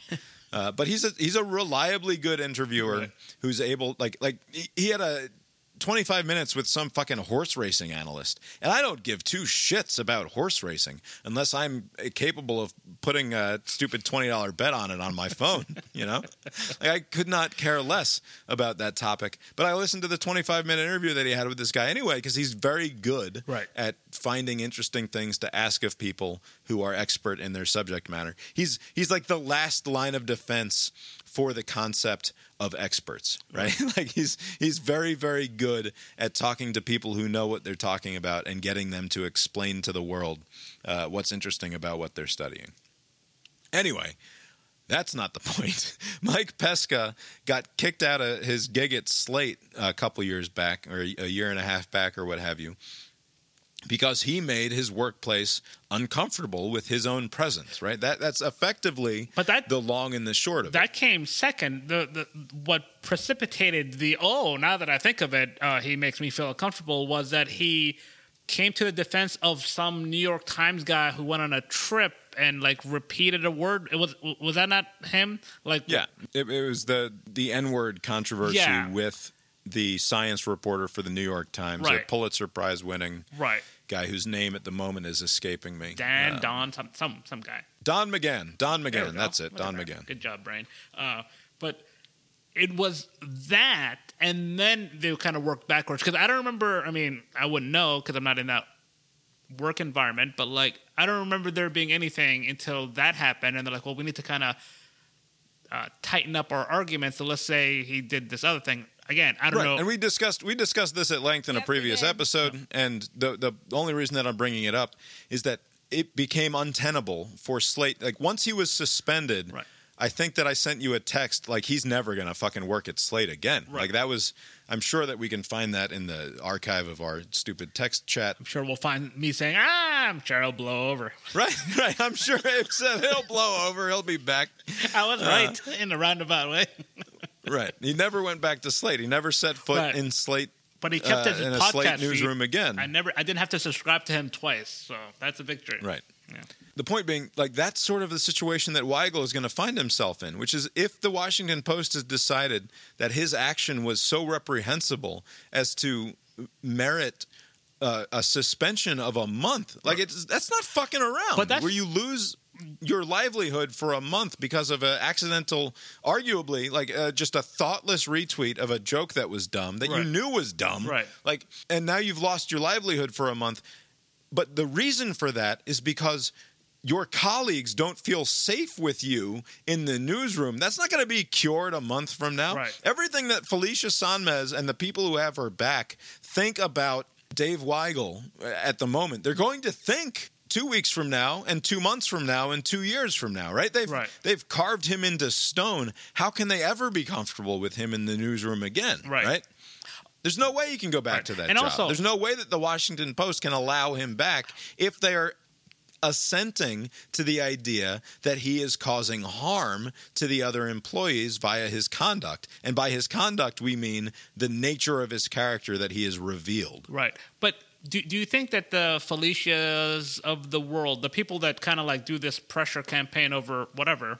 I don't want to go full the buffer here, but is Felicia not sort of a perfect name? Like, if we can't have Karen, like, Felicia's pretty close to being what you would expect here. But anyway, that's not the point. But because I can't help but think that this is the desired outcome. Like, they don't want to go through any sort of orderly process. I've always said there should be like these companies like a social media like infraction schedule, right? You know, like the NBA, they have the common foul, then it's a flagrant 1, a flagrant 2, ejection immediately. Like if you just stab somebody, you know, like there's a process in place. Like the problem though is like, you know, because a dumb joke is one thing, but like something awful is another thing, you know. Right. But like the thinking. Right, but so in your schedule of like in your like, and I agree to the extent that Felicia Sanmez is onto something here. Right. It's that there should be some fucking standard, right? There should be a clear guideline that everyone is held to. Right. One way or another, and it shouldn't differ from the opinion side to the news side, like that. Like it's just if you're going to be out there with WAPO on your Twitter handle, it's just the nature of the game is you have to be held to the same standard, and I don't think that they can split the baby and say that the opinion side is allowed to behave one way and the news side is allowed to behave another, because all these people go on Sunday shows, they go on cable news, right? Like they are people, and they're representing. Yeah, because a lot of times people, they're from the Washington Post or from the Atlantic or from the whatever. Like they represent, even if they're on the opinion side, they represent the brand. Right, and so while I agree with Sanmez that there should be a consistent standard applied to everyone, I'm trying to imagine what a social media policy looks like that accounts for something like an accidental retweet. I just happened to be looking at my tweets and replies or whatever on my Twitter feed the other day, and I saw something that I'd liked allegedly that I can't even remember having seen, right? And so, of course, I know. Like, I'm scrolling Twitter when I'm falling half asleep. I'm looking at Twitter, and my thumb slips, and I accidentally like something, and I don't notice it. Right. Like how do you account for all of the stupid things that you can accidentally do on your phone that you have no rational explanation for? Never mind, I retweeted that joke because I was offended by it. Like, that's a thing that people you don't know do. There are entire accounts out there that are dedicated to the whole Libs of TikTok phenomenon, right? They don't have a monopoly on that over on that account. People, they have bits, right? They do things. They point at things not because they agree with them, but because they think it's important that other people see them in some way. But how do you possibly account? And the reason is because you cannot account for the vast expanse that is a human person, right? In a social media policy. Right. It's just impossible to do. And I don't know. It's not impossible. I don't think it's impossible because under no circumstances, if you went through an orderly process to adjudicate this big fucking thing about a retweet, this stupid goddamn thing that we're making a thing of, but like the worst possible outcome that could come of this infraction would be a written reprimand, right? That's the ceiling, right? Now, if there's a repeated pattern of this type of thing, then it would go to the next level and the next level and the next level. But it seems like there was a want to bypass that. Because I think people will, worst case scenario, he retweeted something bad. Don't do that. And then like a public kind of like scolding of like, we believe in blah, blah, blah. You know, one of those written statements that these companies come up with. But that would have been the end of it. But it seems it's never the end of it, Abe. It's never the end of it because everything is everything. Right. Because everything is completely totalized now, right?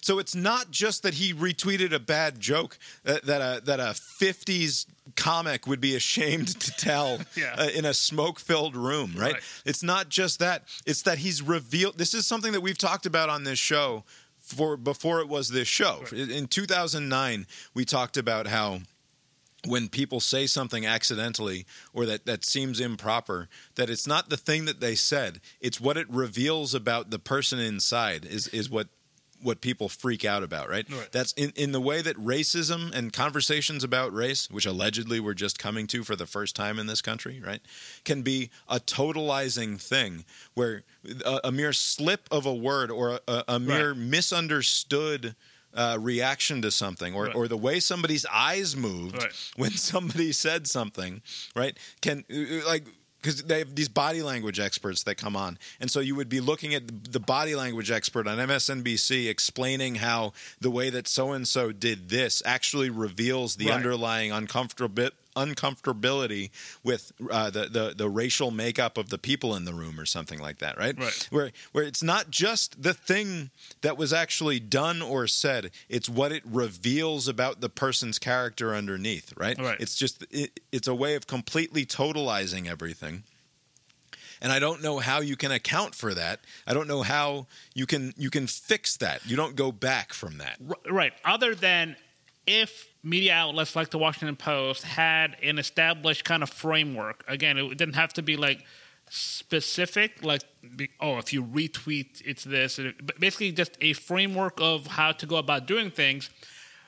They did the month thing just to put out the fire, right? Like, let's just fucking do it, and we'll just pay him back in a bonus quietly at the end of the year or something. I don't know how legal that is, but like they just wanted to put out the fire. But if they had a framework already established, then they can say, well, this falls in line with this kind of thing, and they're going to get a written reprimand, and we're going to release a public statement, and we're following the process. The lawyers design these things to be impenetrable and so that they can make anything fit anything, right? I'm sure that there's a social media policy that they can say that the 30-day suspension is warranted based on this, and their lawyers will put it together, right? Right. No, that's true. But what I'm saying is the reason why they got the 30-day suspension is just to quiet the busybodies who were making a big mess. That's the only reason why they did it. Which, by the way, it didn't work. Right. Like this, it's a storm in a teacup, except the teacup is all of American journalism, right?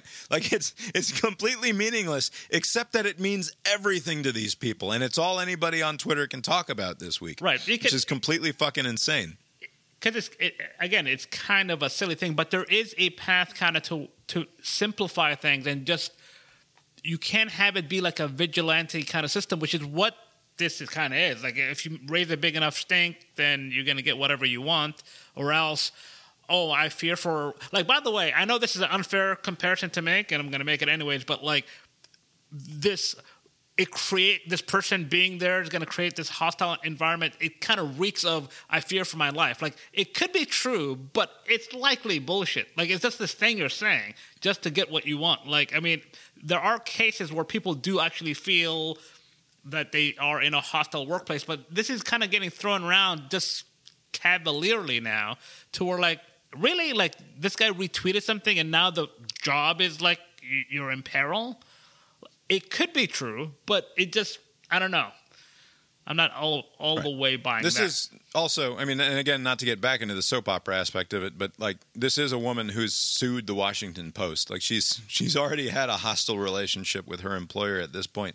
And like the idea that you would do anything except fucking leave. Like if you were serious about this, you would just go work somewhere else, right? People change jobs in this industry all the fucking time. Right, but then now I can't do what I love because of these bad actors or whatever. She'll probably think of it in those terms. What does she do again? I forgot. I know you said this like 20 minutes ago, but like, what is she? Is she like on the science beat or the culture beat? What does she do?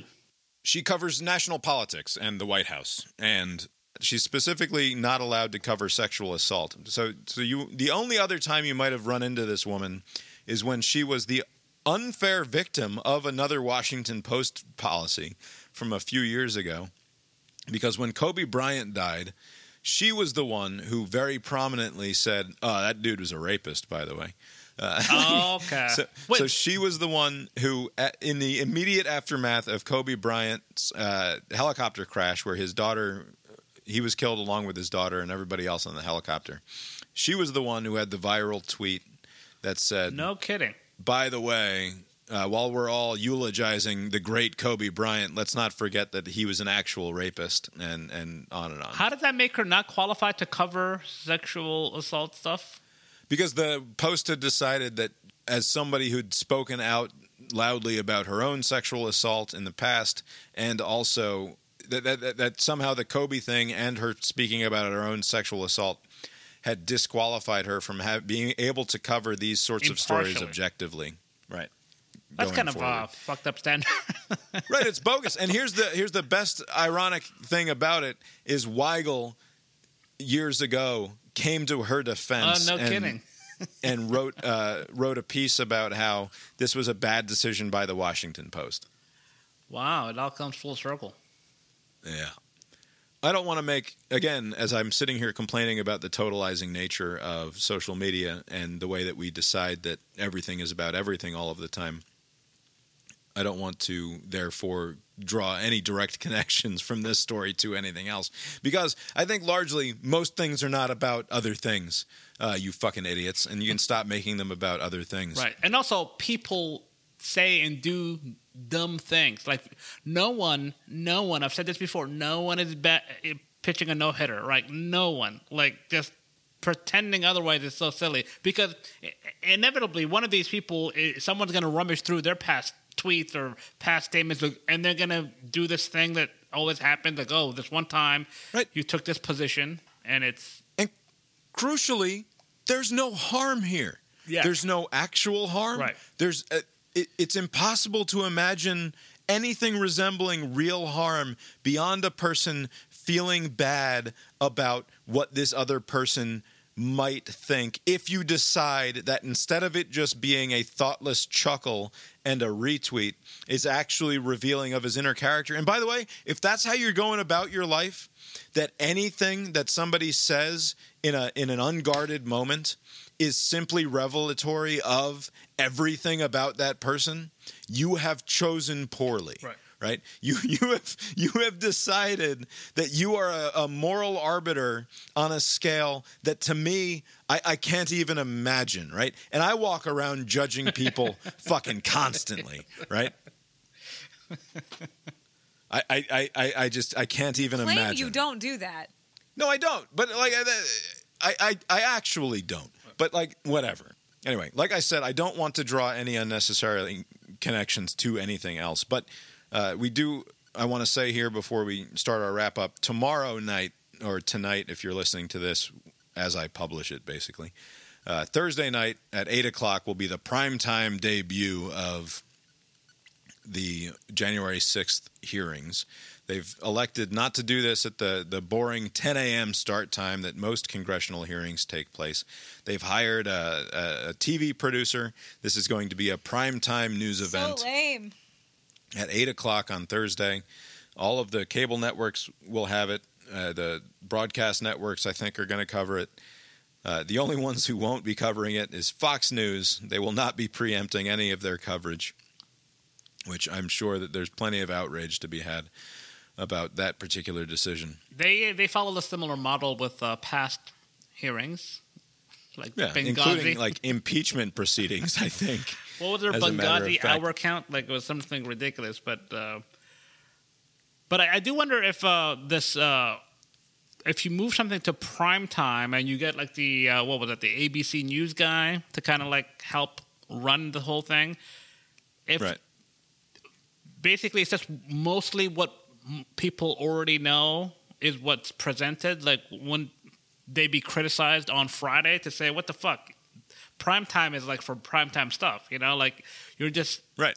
Like because it's likely I don't know what what they're gonna go over, but I suspect it'll just be like stuff we kind of know, but like in greater detail. Like there's no bombshell that like there's no like Trump tweeting to his and not people, just us, right? Not just obsessive consumers of every little bit of recently tweeted news. Right. It's nothing new will be revealed about this in any meaningful way to anybody, and not just because there's not any actual news in there, right? But because everybody's already made up their fucking minds, right? There's absolutely no convincing anyone of anything when it comes to what happened on January 6th. But that's what, everyone's mind has already been made up. Everyone's narrative is already set in stone.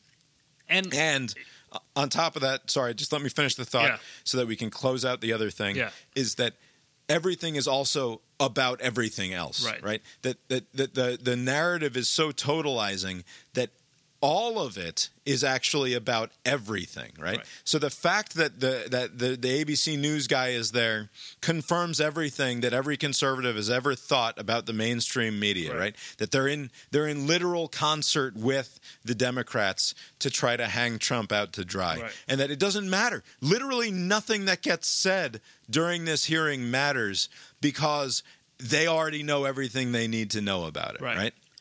The only exception would be if there was some sort of bombshell kind of either revelation or like some like stunt, like as we speak, like 801 or whatever, we're arresting these 3 people and they're like, there's camera footage that cuts to... They're banging down Roger Stone's door again. They're banging down Trump's door again. Right, so short of that, it's foolish to take this approach. They should have just done it live, like, in the 10 a.m., through the morning, and then the nightly news will piece together anything interesting, package it into an 18-minute thing for the primetime news to do their thing with. And by the way, this is not the Nixon White House that we're dealing with, right?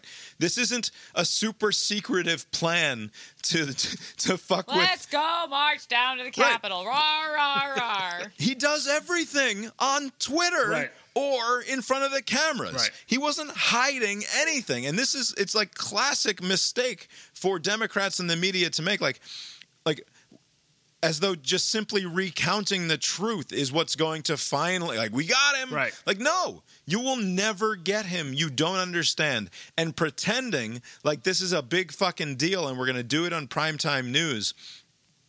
And the fact that it won't change anyone's mind actually works against you, right? Because it just allows Trump to say, there's fucking nothing here. Right. What, do they have my fucking tweets? Right. They have video of the speech that I gave on the ellipse? Like, what are you talking about? That was all in public. I said all of those things, and I deny that they are the things that I said. Right. So fuck you. Right. What are you talking about? You've got nothing, in other words. And I'm telling you, if it is indeed that, which is, I think, the most likely scenario, like this ABC news person is a fucking dummy. He should have advised them to bump it to the mornings and do it that way. Right.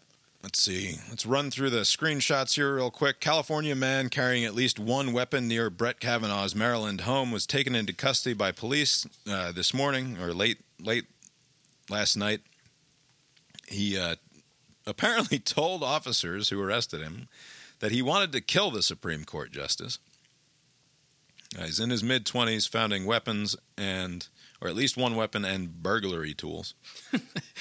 What are these burglary tools? Crowbar. A Yeah, probably crowbar. Like there was one article that said that this incident was like overnight, like 1 a.m., and that at some point he was saying that he was suicidal, but he also wanted to kill. I don't know. The story doesn't make. He wanted to kill Brett Kavanaugh because of the leaked memo or the leaked decision from Alito, none of which makes any fucking sense. Like, how did that connect to Kavanaugh? This person is not totally not crazy. Like, Right. And because an obviously mentally unwell individual had delusions of homicidal grandeur and thought he was going to be some sort of fucking hero, this, of course, confirms everything that conservatives believe about liberals in terms of... Does it confirm what they believe about gun control, though? Right. So, and that's the other thing. You go look at any of these fucking tweets and all of the awful fucking replies. Yeah, well, I guess the conservatives, so much for privacy, huh, conservatives? I guess maybe you want that privacy now, huh? It's all so fucking stupid. I don't assume those are bots, not human beings. I don't think that this says anything about anything besides that this is a crazy person with a gun. Right. Abe, another screenshot.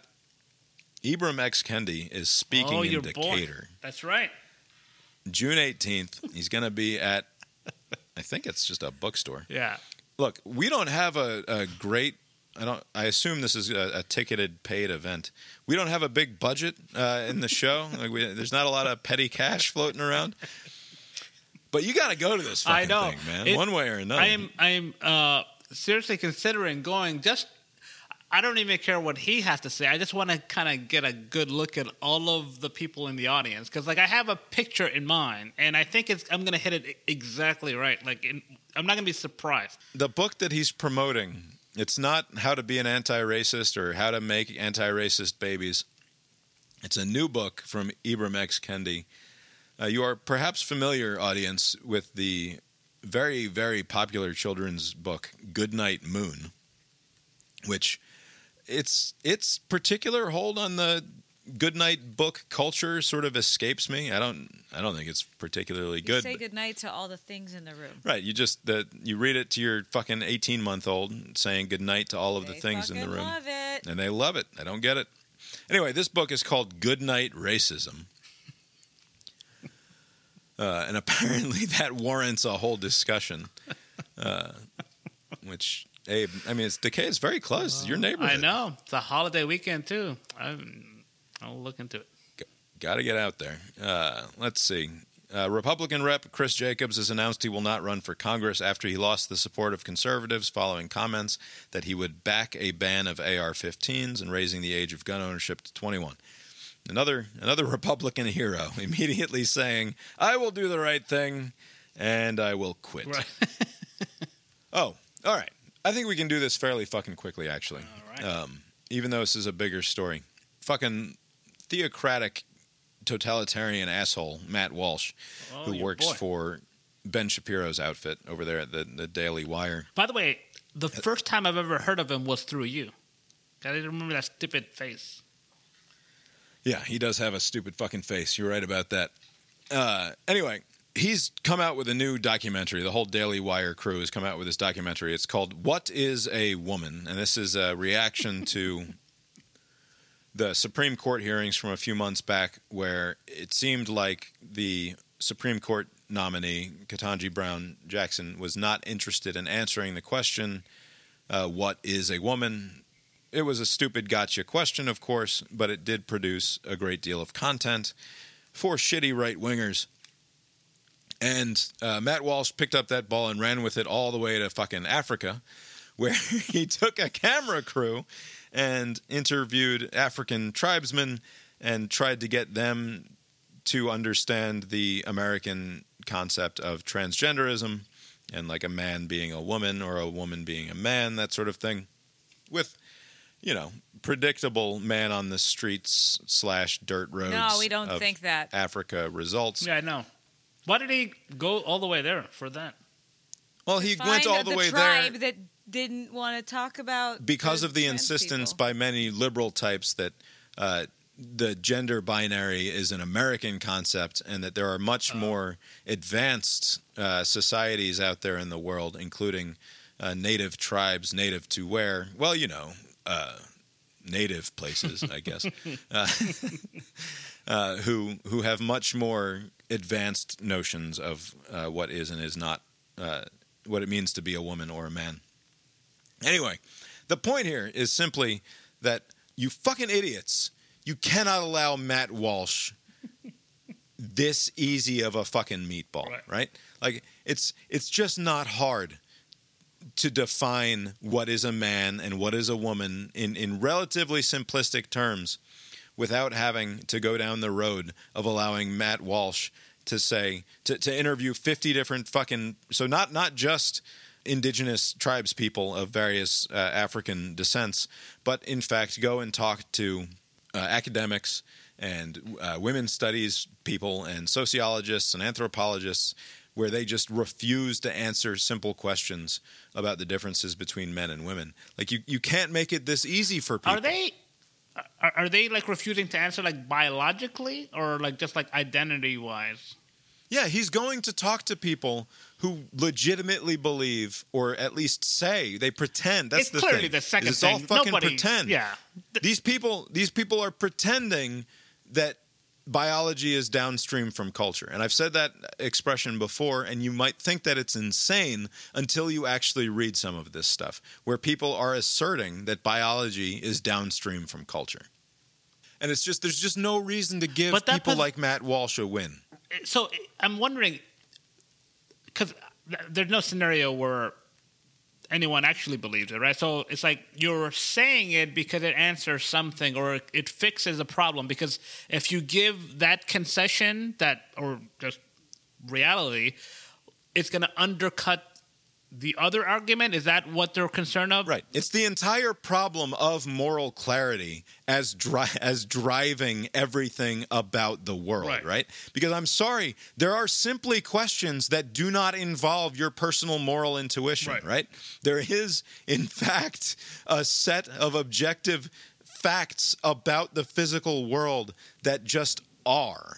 And like I get it. It feels bad sometimes when people weaponize those facts to their own ends and make other people feel bad about themselves or what have you. It doesn't change the reality on the ground, right? And you need to find another approach than simply denying the facts of physical reality. Because this is not a winning approach. The winning approach is not to pretend that everything is a social construct. It's not to go down the Foucault route of insisting that there is no such thing as anything except power. That language is just about power, and that if you just if you just grab control of the language, then you will actually dictate reality. Right. Like you will lose. You will continue to lose, and it's a shitty world that we're living in, where now it seems like the trajectory that we're on is that there are people who are going to recognize the physical reality of the world, and there are those who will deny it. Right. And either you're on that team or the other team, right. and you're a bigot if you're not on the right team. Right. It's fucking insane. Right.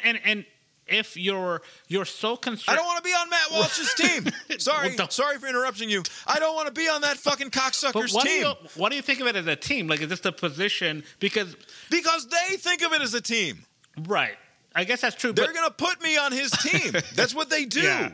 Like it's not me putting myself on that team. These assholes are gonna put me on that cocksucker's team. Right. But I would imagine that. Look, maybe you don't have the right way to get around this inconvenient truth, but like whatever cost you're paying, because I'm not starting to see what their concern is, because they're like, if you make the biological concession, which is the most obvious thing, there's no way around it. It's not a matter of fact or whatever. It's just, I mean, it's not a matter of opinion, but it is what it is, right? But if you make that concession, then the next thing a Matt Walsh type will say is, so you admit it, trans women are not really, really women. I mean, they're women because they say so, but they're not really women. So that is too big of a cost to bear.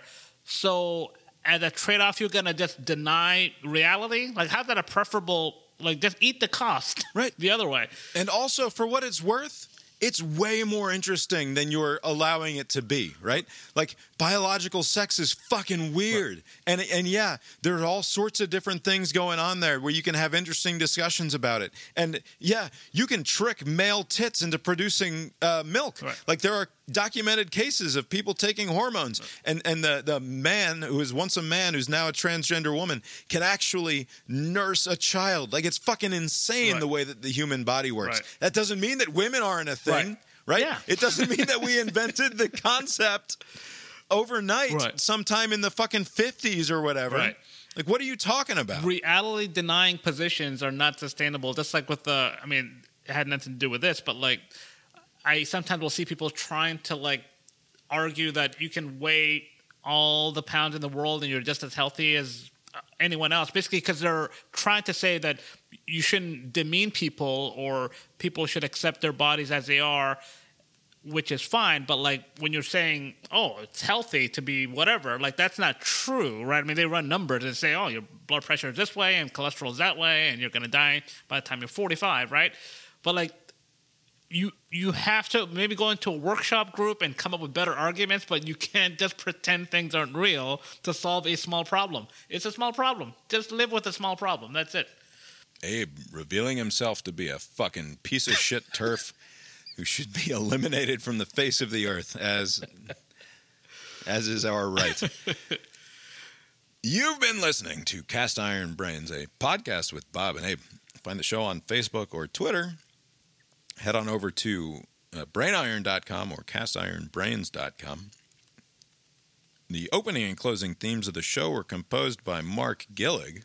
No big news out of the show's Twitter account this week, although I did get some traction with a couple of replies. This is where I'm finding my niche on Twitter. I say niche. Niche is replying to people. I can't stand the notion of creating the content myself, but I'm getting a little bit of traction with the Twitter replies. The hot tweet from the Cast Iron Brains account, which is if you just search at, I make it hard, of course. I make everything fucking difficult. The handle is at CK_Taverner, which is a pseudonym. That's a pen name that I have for myself on the website. I posted a picture of Dave Weigel. There he is. Look at the gaze upon him. Is that him or like that's him? That's him. Okay. That's the man. This overweight, sort of hedgehoggy looking fella. I've seen that before. For some reason, when the first time I processed that picture, I thought it was like a stock picture from an actor from some movie. Right, I thought it was a joke. Yeah. Right, you didn't think that could actually be the man. But it was a split-second decision. I didn't just stand there and analyze it. I was like, oh, it must be one of those movies I haven't seen that this guy Robbie Suave, who works for Reason, posted the following tweet. What is the difference between the joke that got Weigel suspended from the Washington Post, quote, all girls are bisexual or bipolar, and the extremely popular men would literally do X instead of going to therapy joke? Should all the women who retweeted the latter lose their jobs, right? So he's making a point about the hypocrisy here. No, because all men should go to therapy. Right. And my response was to zoom in tightly on Dave Weigel's face and just post a picture of Dave Weigel's face and say, I really don't think you can possibly appreciate the unfathomable power this man wields. Gaze upon him and try to fathom it. And then I present you with his fucking stupid face, right? The irony there being, now again, I will explain the joke. The irony being that this is a doughy, stupid-looking man with a bad mustache and a big curly mop of hair who is an absurd person to look at. But the idea that Felicia Sonmez is rolling with is that he is a person who wields just an unconscionable amount of power in the culture, and he must be dealt with appropriately.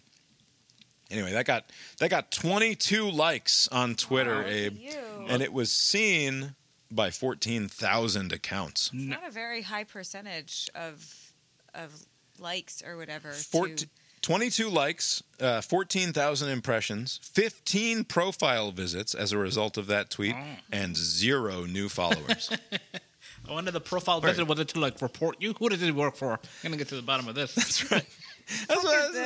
I don't follow very many accounts either. I only follow a few hundred accounts. But I wonder what I have to do to stick on the old Twitter header or whatever that would convince any of the dozens of people who visit the profile every week to click the fucking follow button. And I don't know what it is. I think it's the underscore. I hardly follow anyone with an underscore. Yeah, you skip out anybody with the underscore. Racist. My pinned tweet, as long as we're talking about the Twitter account. We don't have to. Oh, we're going to do it, though. The pinned tweet. So Andrew Yang, everybody remembers Andrew Yang, right? Of course you do. He was the Asian fellow who wanted to be the Democratic nominee for president. Yeah, the math guy, right? Why can't I say that? This is just wish true. You wouldn't. He has now founded a third party called the Forward Party. Now, not left, not right, but forward. Get it? Right. I do get it. I get that one. You don't have to explain that one, actually. Back in October, he posted a tweet that was simply NFTs, and then he tagged Forward Party. So the whole tweet is just Andrew Yang tweeting NFTs and then tagging Forward Party. This had 1,500 likes, which is a pretty small amount of likes for someone like Andrew Yang. I quote tweeted Andrew Yang's NFTs thing with a shot from the movie The Graduate. Nice. When the Dustin Hoffman character is enduring a talk from a gross old man who says I want to say one word to you, son. I just want to say one word to you. Just one word. Yes, sir. Are you listening? Yes, I am. Plastics. He's telling him to go into plastics because it's a growth industry. And of course, the idea is that this guy's a fucking idiot. Now, it turns out super fucking right. He's super right, but it doesn't make him any less of an asshole idiot to corner somebody at his graduation party and say plastics. And the idea behind my tweet is that that's what Andrew Yang is doing when he says NFTs. It's a fucking tremendous tweet. Yeah.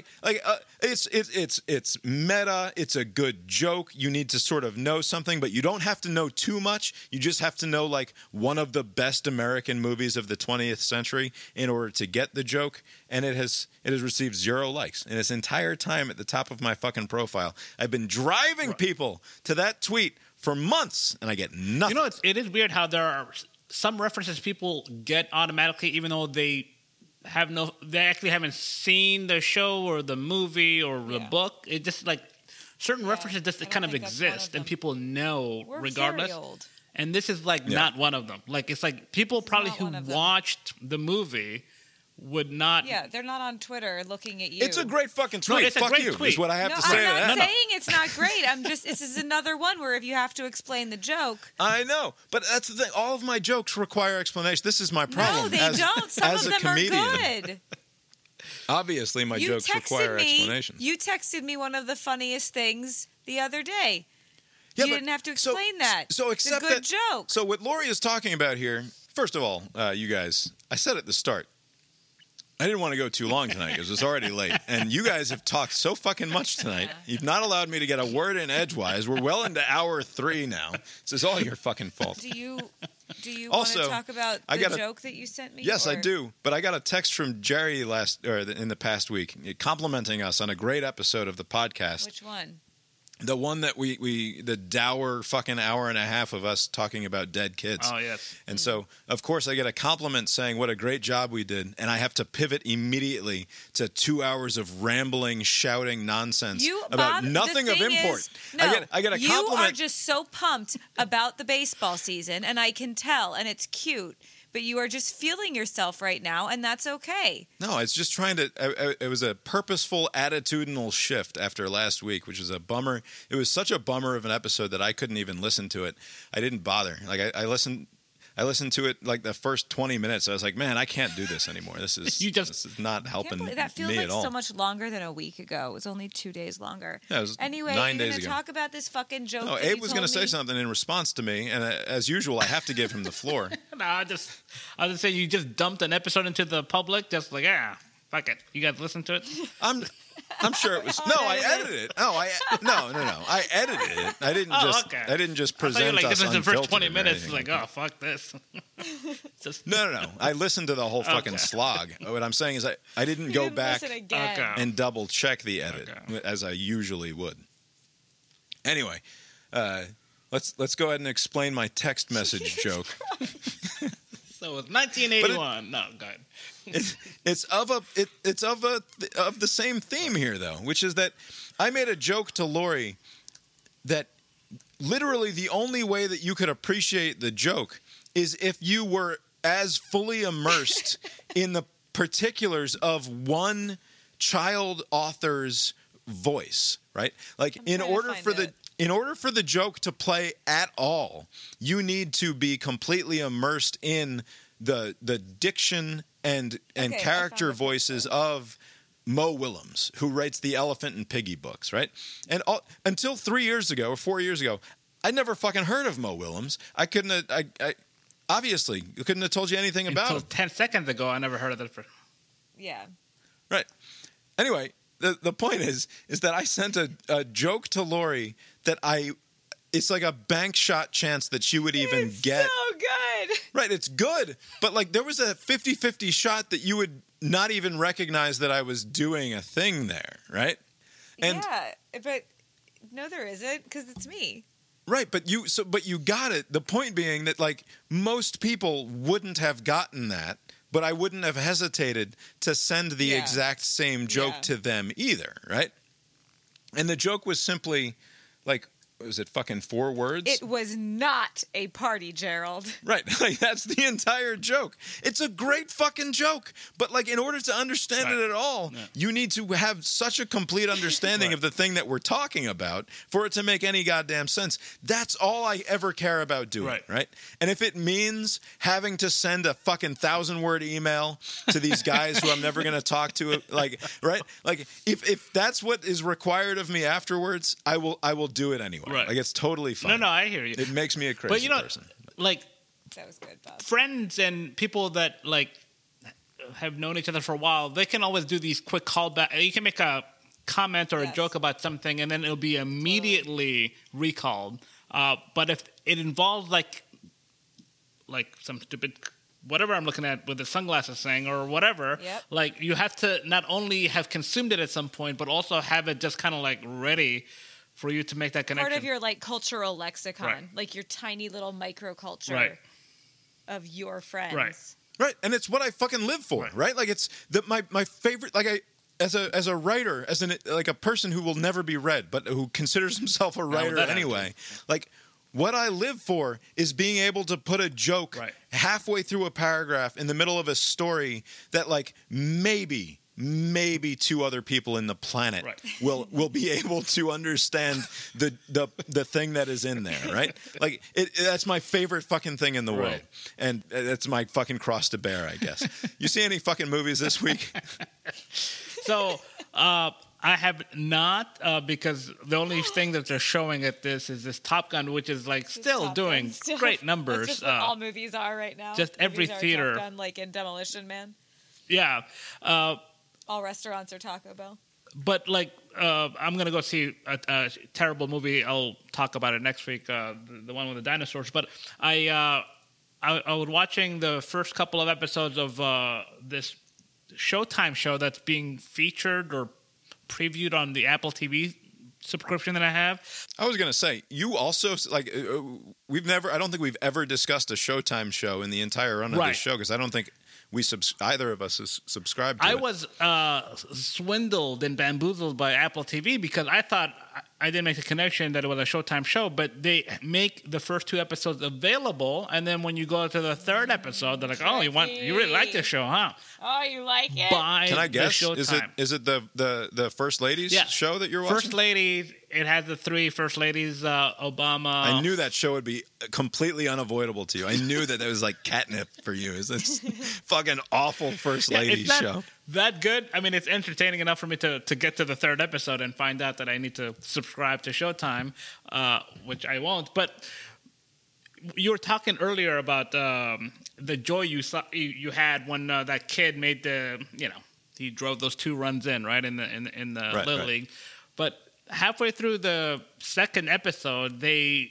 show one of the first ladies is Eleanor Roosevelt, and they showed FDR. This is like right before his legs stopped working, whatever, like polio, whatever he had, right?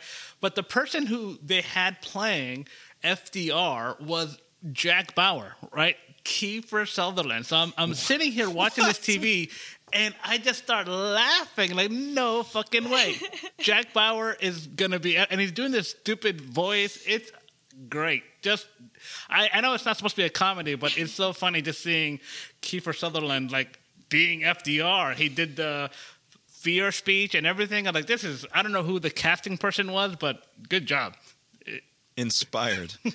Is Eleanor? Is Gillian Anderson Gillian Eleanor Anderson, Roosevelt, or yeah. is she somebody else? Yeah, she's Viola Davis is doing this weird face thing, being Michelle Obama and the drunk Ford lady. I think that's Michelle Pfeiffer on that one. Yeah, Michelle Pfeiffer. Yeah. But it's entertaining enough, but it's not particularly good. Yeah. Entertaining enough for you to get Showtime. I do love Gillian Anderson because of the X-Files. Kiefer's a terrible actor, it must be said. He's in one of my favorite sci-fi movies of all time, a movie that I have written about, I think, before, and would love to do like a whole podcast episode about, Dark City. Oh, okay. We could do it if we watched it a little bit at a time, and I stayed awake because I fall asleep every time I watch it because it's actually very dark. It's a wonderful, wonderful movie. It came out before The Matrix. It's of a sort of brand of like late 90s science fiction, alternate reality stuff. It's just I wonderful. thought you were going to say Flatliners, but it's like, that movie and The Matrix and like Existenz, all of a very similar sort of thing going on there. Great movie. Anything else for you? I watched the 6-part We Own This City on HBO. Like, it's like, I'm surprised. Oh, then it's the new David Simon movie. Yeah, it's right? like based on these shady gun task force people in Baltimore. This happened like 5 years ago, and I don't remember half of any of that. They were just like robbing people, stealing their drugs, stealing money. So here's my feeling from having seen only the previews of that, and I would like to watch it eventually, and I probably will. My feeling is that it is a completely fucking outrageous story that we should be furious about. Very. And also that it's insufferably preachy as a piece of programming to have to watch. Very. Okay, Yes. so I've nailed it, despite having seen only like watch it. 2.5 minutes of the show. And there are a couple of parts where it's a little clunky, the dialogue, and you're like, oh, this is like word for word from like because they were like, they had them on a, so basically they literally just took real life conversations when they were under investigation and they plopped it into the plot. And it's weird how like real doesn't interactions work on screen. That's so interesting. It just sticks out. It's like, wow, they're talking. It feels weird, but like that's how most people wouldn't talk the way they talk when you watch a TV show. But Right. What you're describing is the universe of distance between Aaron Sorkin and real life, right? Like, yes, yeah, maybe that's what it is. Because I think I was watching a West Wing episode the day before, and I was like, oh, where's the flowery language? It's like Right. I don't see that in Baltimore. what did we watch? We just Norm. mostly played baseball. We watched The Norm, the new Nothing Special from Norm. I couldn't get myself. I was like, I'll watch it at one point, but I was looking forward to it until it just showed up on my Netflix or whatever, and I'm like, okay, I'm not ready to watch because it looks kind of depressing. But I'll circle back. It's not. It's not. It's wonderful. It is. It's not depressing. It's sad. It's a little sad, but you're not going to leave depressed. Like, Okay. It's very nice. Yeah, and it's a nice sort of not to denigrate Ricky Gervais in comparison, but having watched it just a few days after the Ricky special, you realize like Norm is just operating on a whole different level, and he's willing to go to a lot of the same places that Ricky Gervais is trying to go, but he's going in a much better vehicle. He actually has the ability and the goods to take you there, and it makes it seem like the trip was worth it rather than the trip just being sort of mean. Which is not his thing. It's Ricky's thing. Right. But he's just fucking terrific, and he absolutely. It's one of those things where I was sort of worried that like you're watching it now months after he died, and like is it going to be a rose-colored glasses thing where because I was preparing myself to be fucking disappointed, right? I was preparing myself to be bummed out that like I have to laugh at this because it's Norm Macdonald and because I feel some sort of loyalty to Norm. That wasn't the case. It was just good. It's just lovely. Oh, good. And worth watching. All right, Besides I'll watch it that, this weekend. I can't think of anything else that we watched. We watched a little bit of Mission Impossible. It's true. We put Mission Impossible up for a few minutes. Baseball. Mostly baseball. Yeah, watch some Braves. Bob couldn't calm down. Like we said, Bob can't calm down. I can't calm down. I get home from the fucking Little League game at 9 o'clock, and I'm amped until midnight, and then I lay on the pillow until like 2, and then I wake up at like 3:30. It's like, oh, God damn it. Like, what is happening to my brain right now? It's over now, so it should be okay. Yeah, it should be all right now. One more little practice, but Yeah, we're going to do one last fun thing. I'm going to have the kids throw me pitches on the big field and see how many home runs I can hit. And then and then we'll go to the T-ball field and I'll do a home run derby for them, and we'll see who wins the home run derby where I have to hit it fucking 300 feet and they only have to hit it like 120. Oh, that's good. That'll be fun. I don't know what the fuck we talked about here for the last 2.5 hours, it but tied together nicely. You did a good job. we did something. Hot sauce and stuff. We'll be back to our regular depressing news, I'm sure, next week.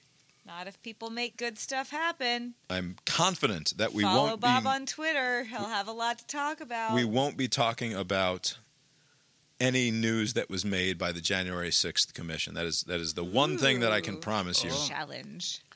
If I said that, then something would happen, but I'll leave that be.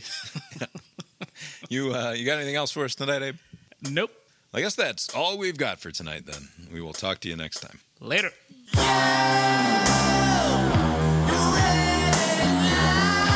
Somebody in the New York Times used the word nonplussed incorrectly, and it made me mad online briefly. Nonplussed I is thought not we used learned very that often. that actually meant the opposite of what we think it means. Yeah, because people in typical fucking shitty human fashion decided, oh, this can actually mean the exact opposite of what it has always meant because people use it wrong. But, not only use it wrong, I don't know if there's a word for this, but there are words that don't sound like what they mean. Like No, nonplussed. The stupid definition is surprised and confused so much that they are unsure how to react. Which right, but my understanding of the word my whole life until I heard that was that it meant that you like didn't care. Yeah. But that's how So it it means the sounds opposite. like. Right, but that's the problem. Like, there should be a word that describes, like, that's not a good word because it Right, which, doesn't by the way, connote- it's why you don't use the word in journalism. Yes, right. That's a word that, whether you're a prescriptivist about linguistics or not, we don't get to use Right. that word anymore because there are other words that more effectively communicate. And when you use it with the common man's understanding of it, you can say that that's not a political act. And it's weird for me to use the word political there. But it is a political act to use the word in that way because now you're insisting on the common man's understanding of it, which is only confusing to anybody who knows both ways. And in the context in which it was used, and I'll read the thing here, it was used in a way that you can't be sure about which way they meant it, right? Oh, wow. So this is in an article about somebody who survived the fucking Holocaust and who was gay. So it was tweeted out by Dan Savage. It's That's like not why they survived it, though, right? Well, no, despite being gay, they survived it. A few years ago, Miss Human, Heuman, decided to come out formally to her son and her daughter-in-law, Lindsay Layton, deputy editor of the New York Times Climate Desk. They were nonplussed, having never thought of her as closeted.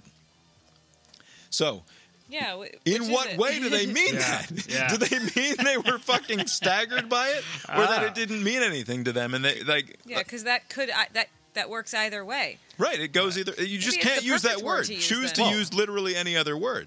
Well, that's art then, right? It's open. Yeah, it's art. That's what I'm saying. Maybe Yeah, that's the art. actual correct word. to Fucking use. journalism. You Like- decide. Yes, that's you true. decide. Yeah, no, you're right. Pers- Actually, I think I haven't really kept count, but I've probably seen it used in the incorrect way more often than way Yeah, more way often. more. Right? It's like begging the question. You almost never Right. hear beg the yeah, question that's used another correctly. example. Or like homely. Home sounds like a positive thing, but it's like somebody who's like less than attractive. Like, right, but Homely is good, and so is she's a very handsome woman. Is my Yes. favorite way of denigrating someone's looks. It's terrible. Anyway, all right. Good night. night. Good night.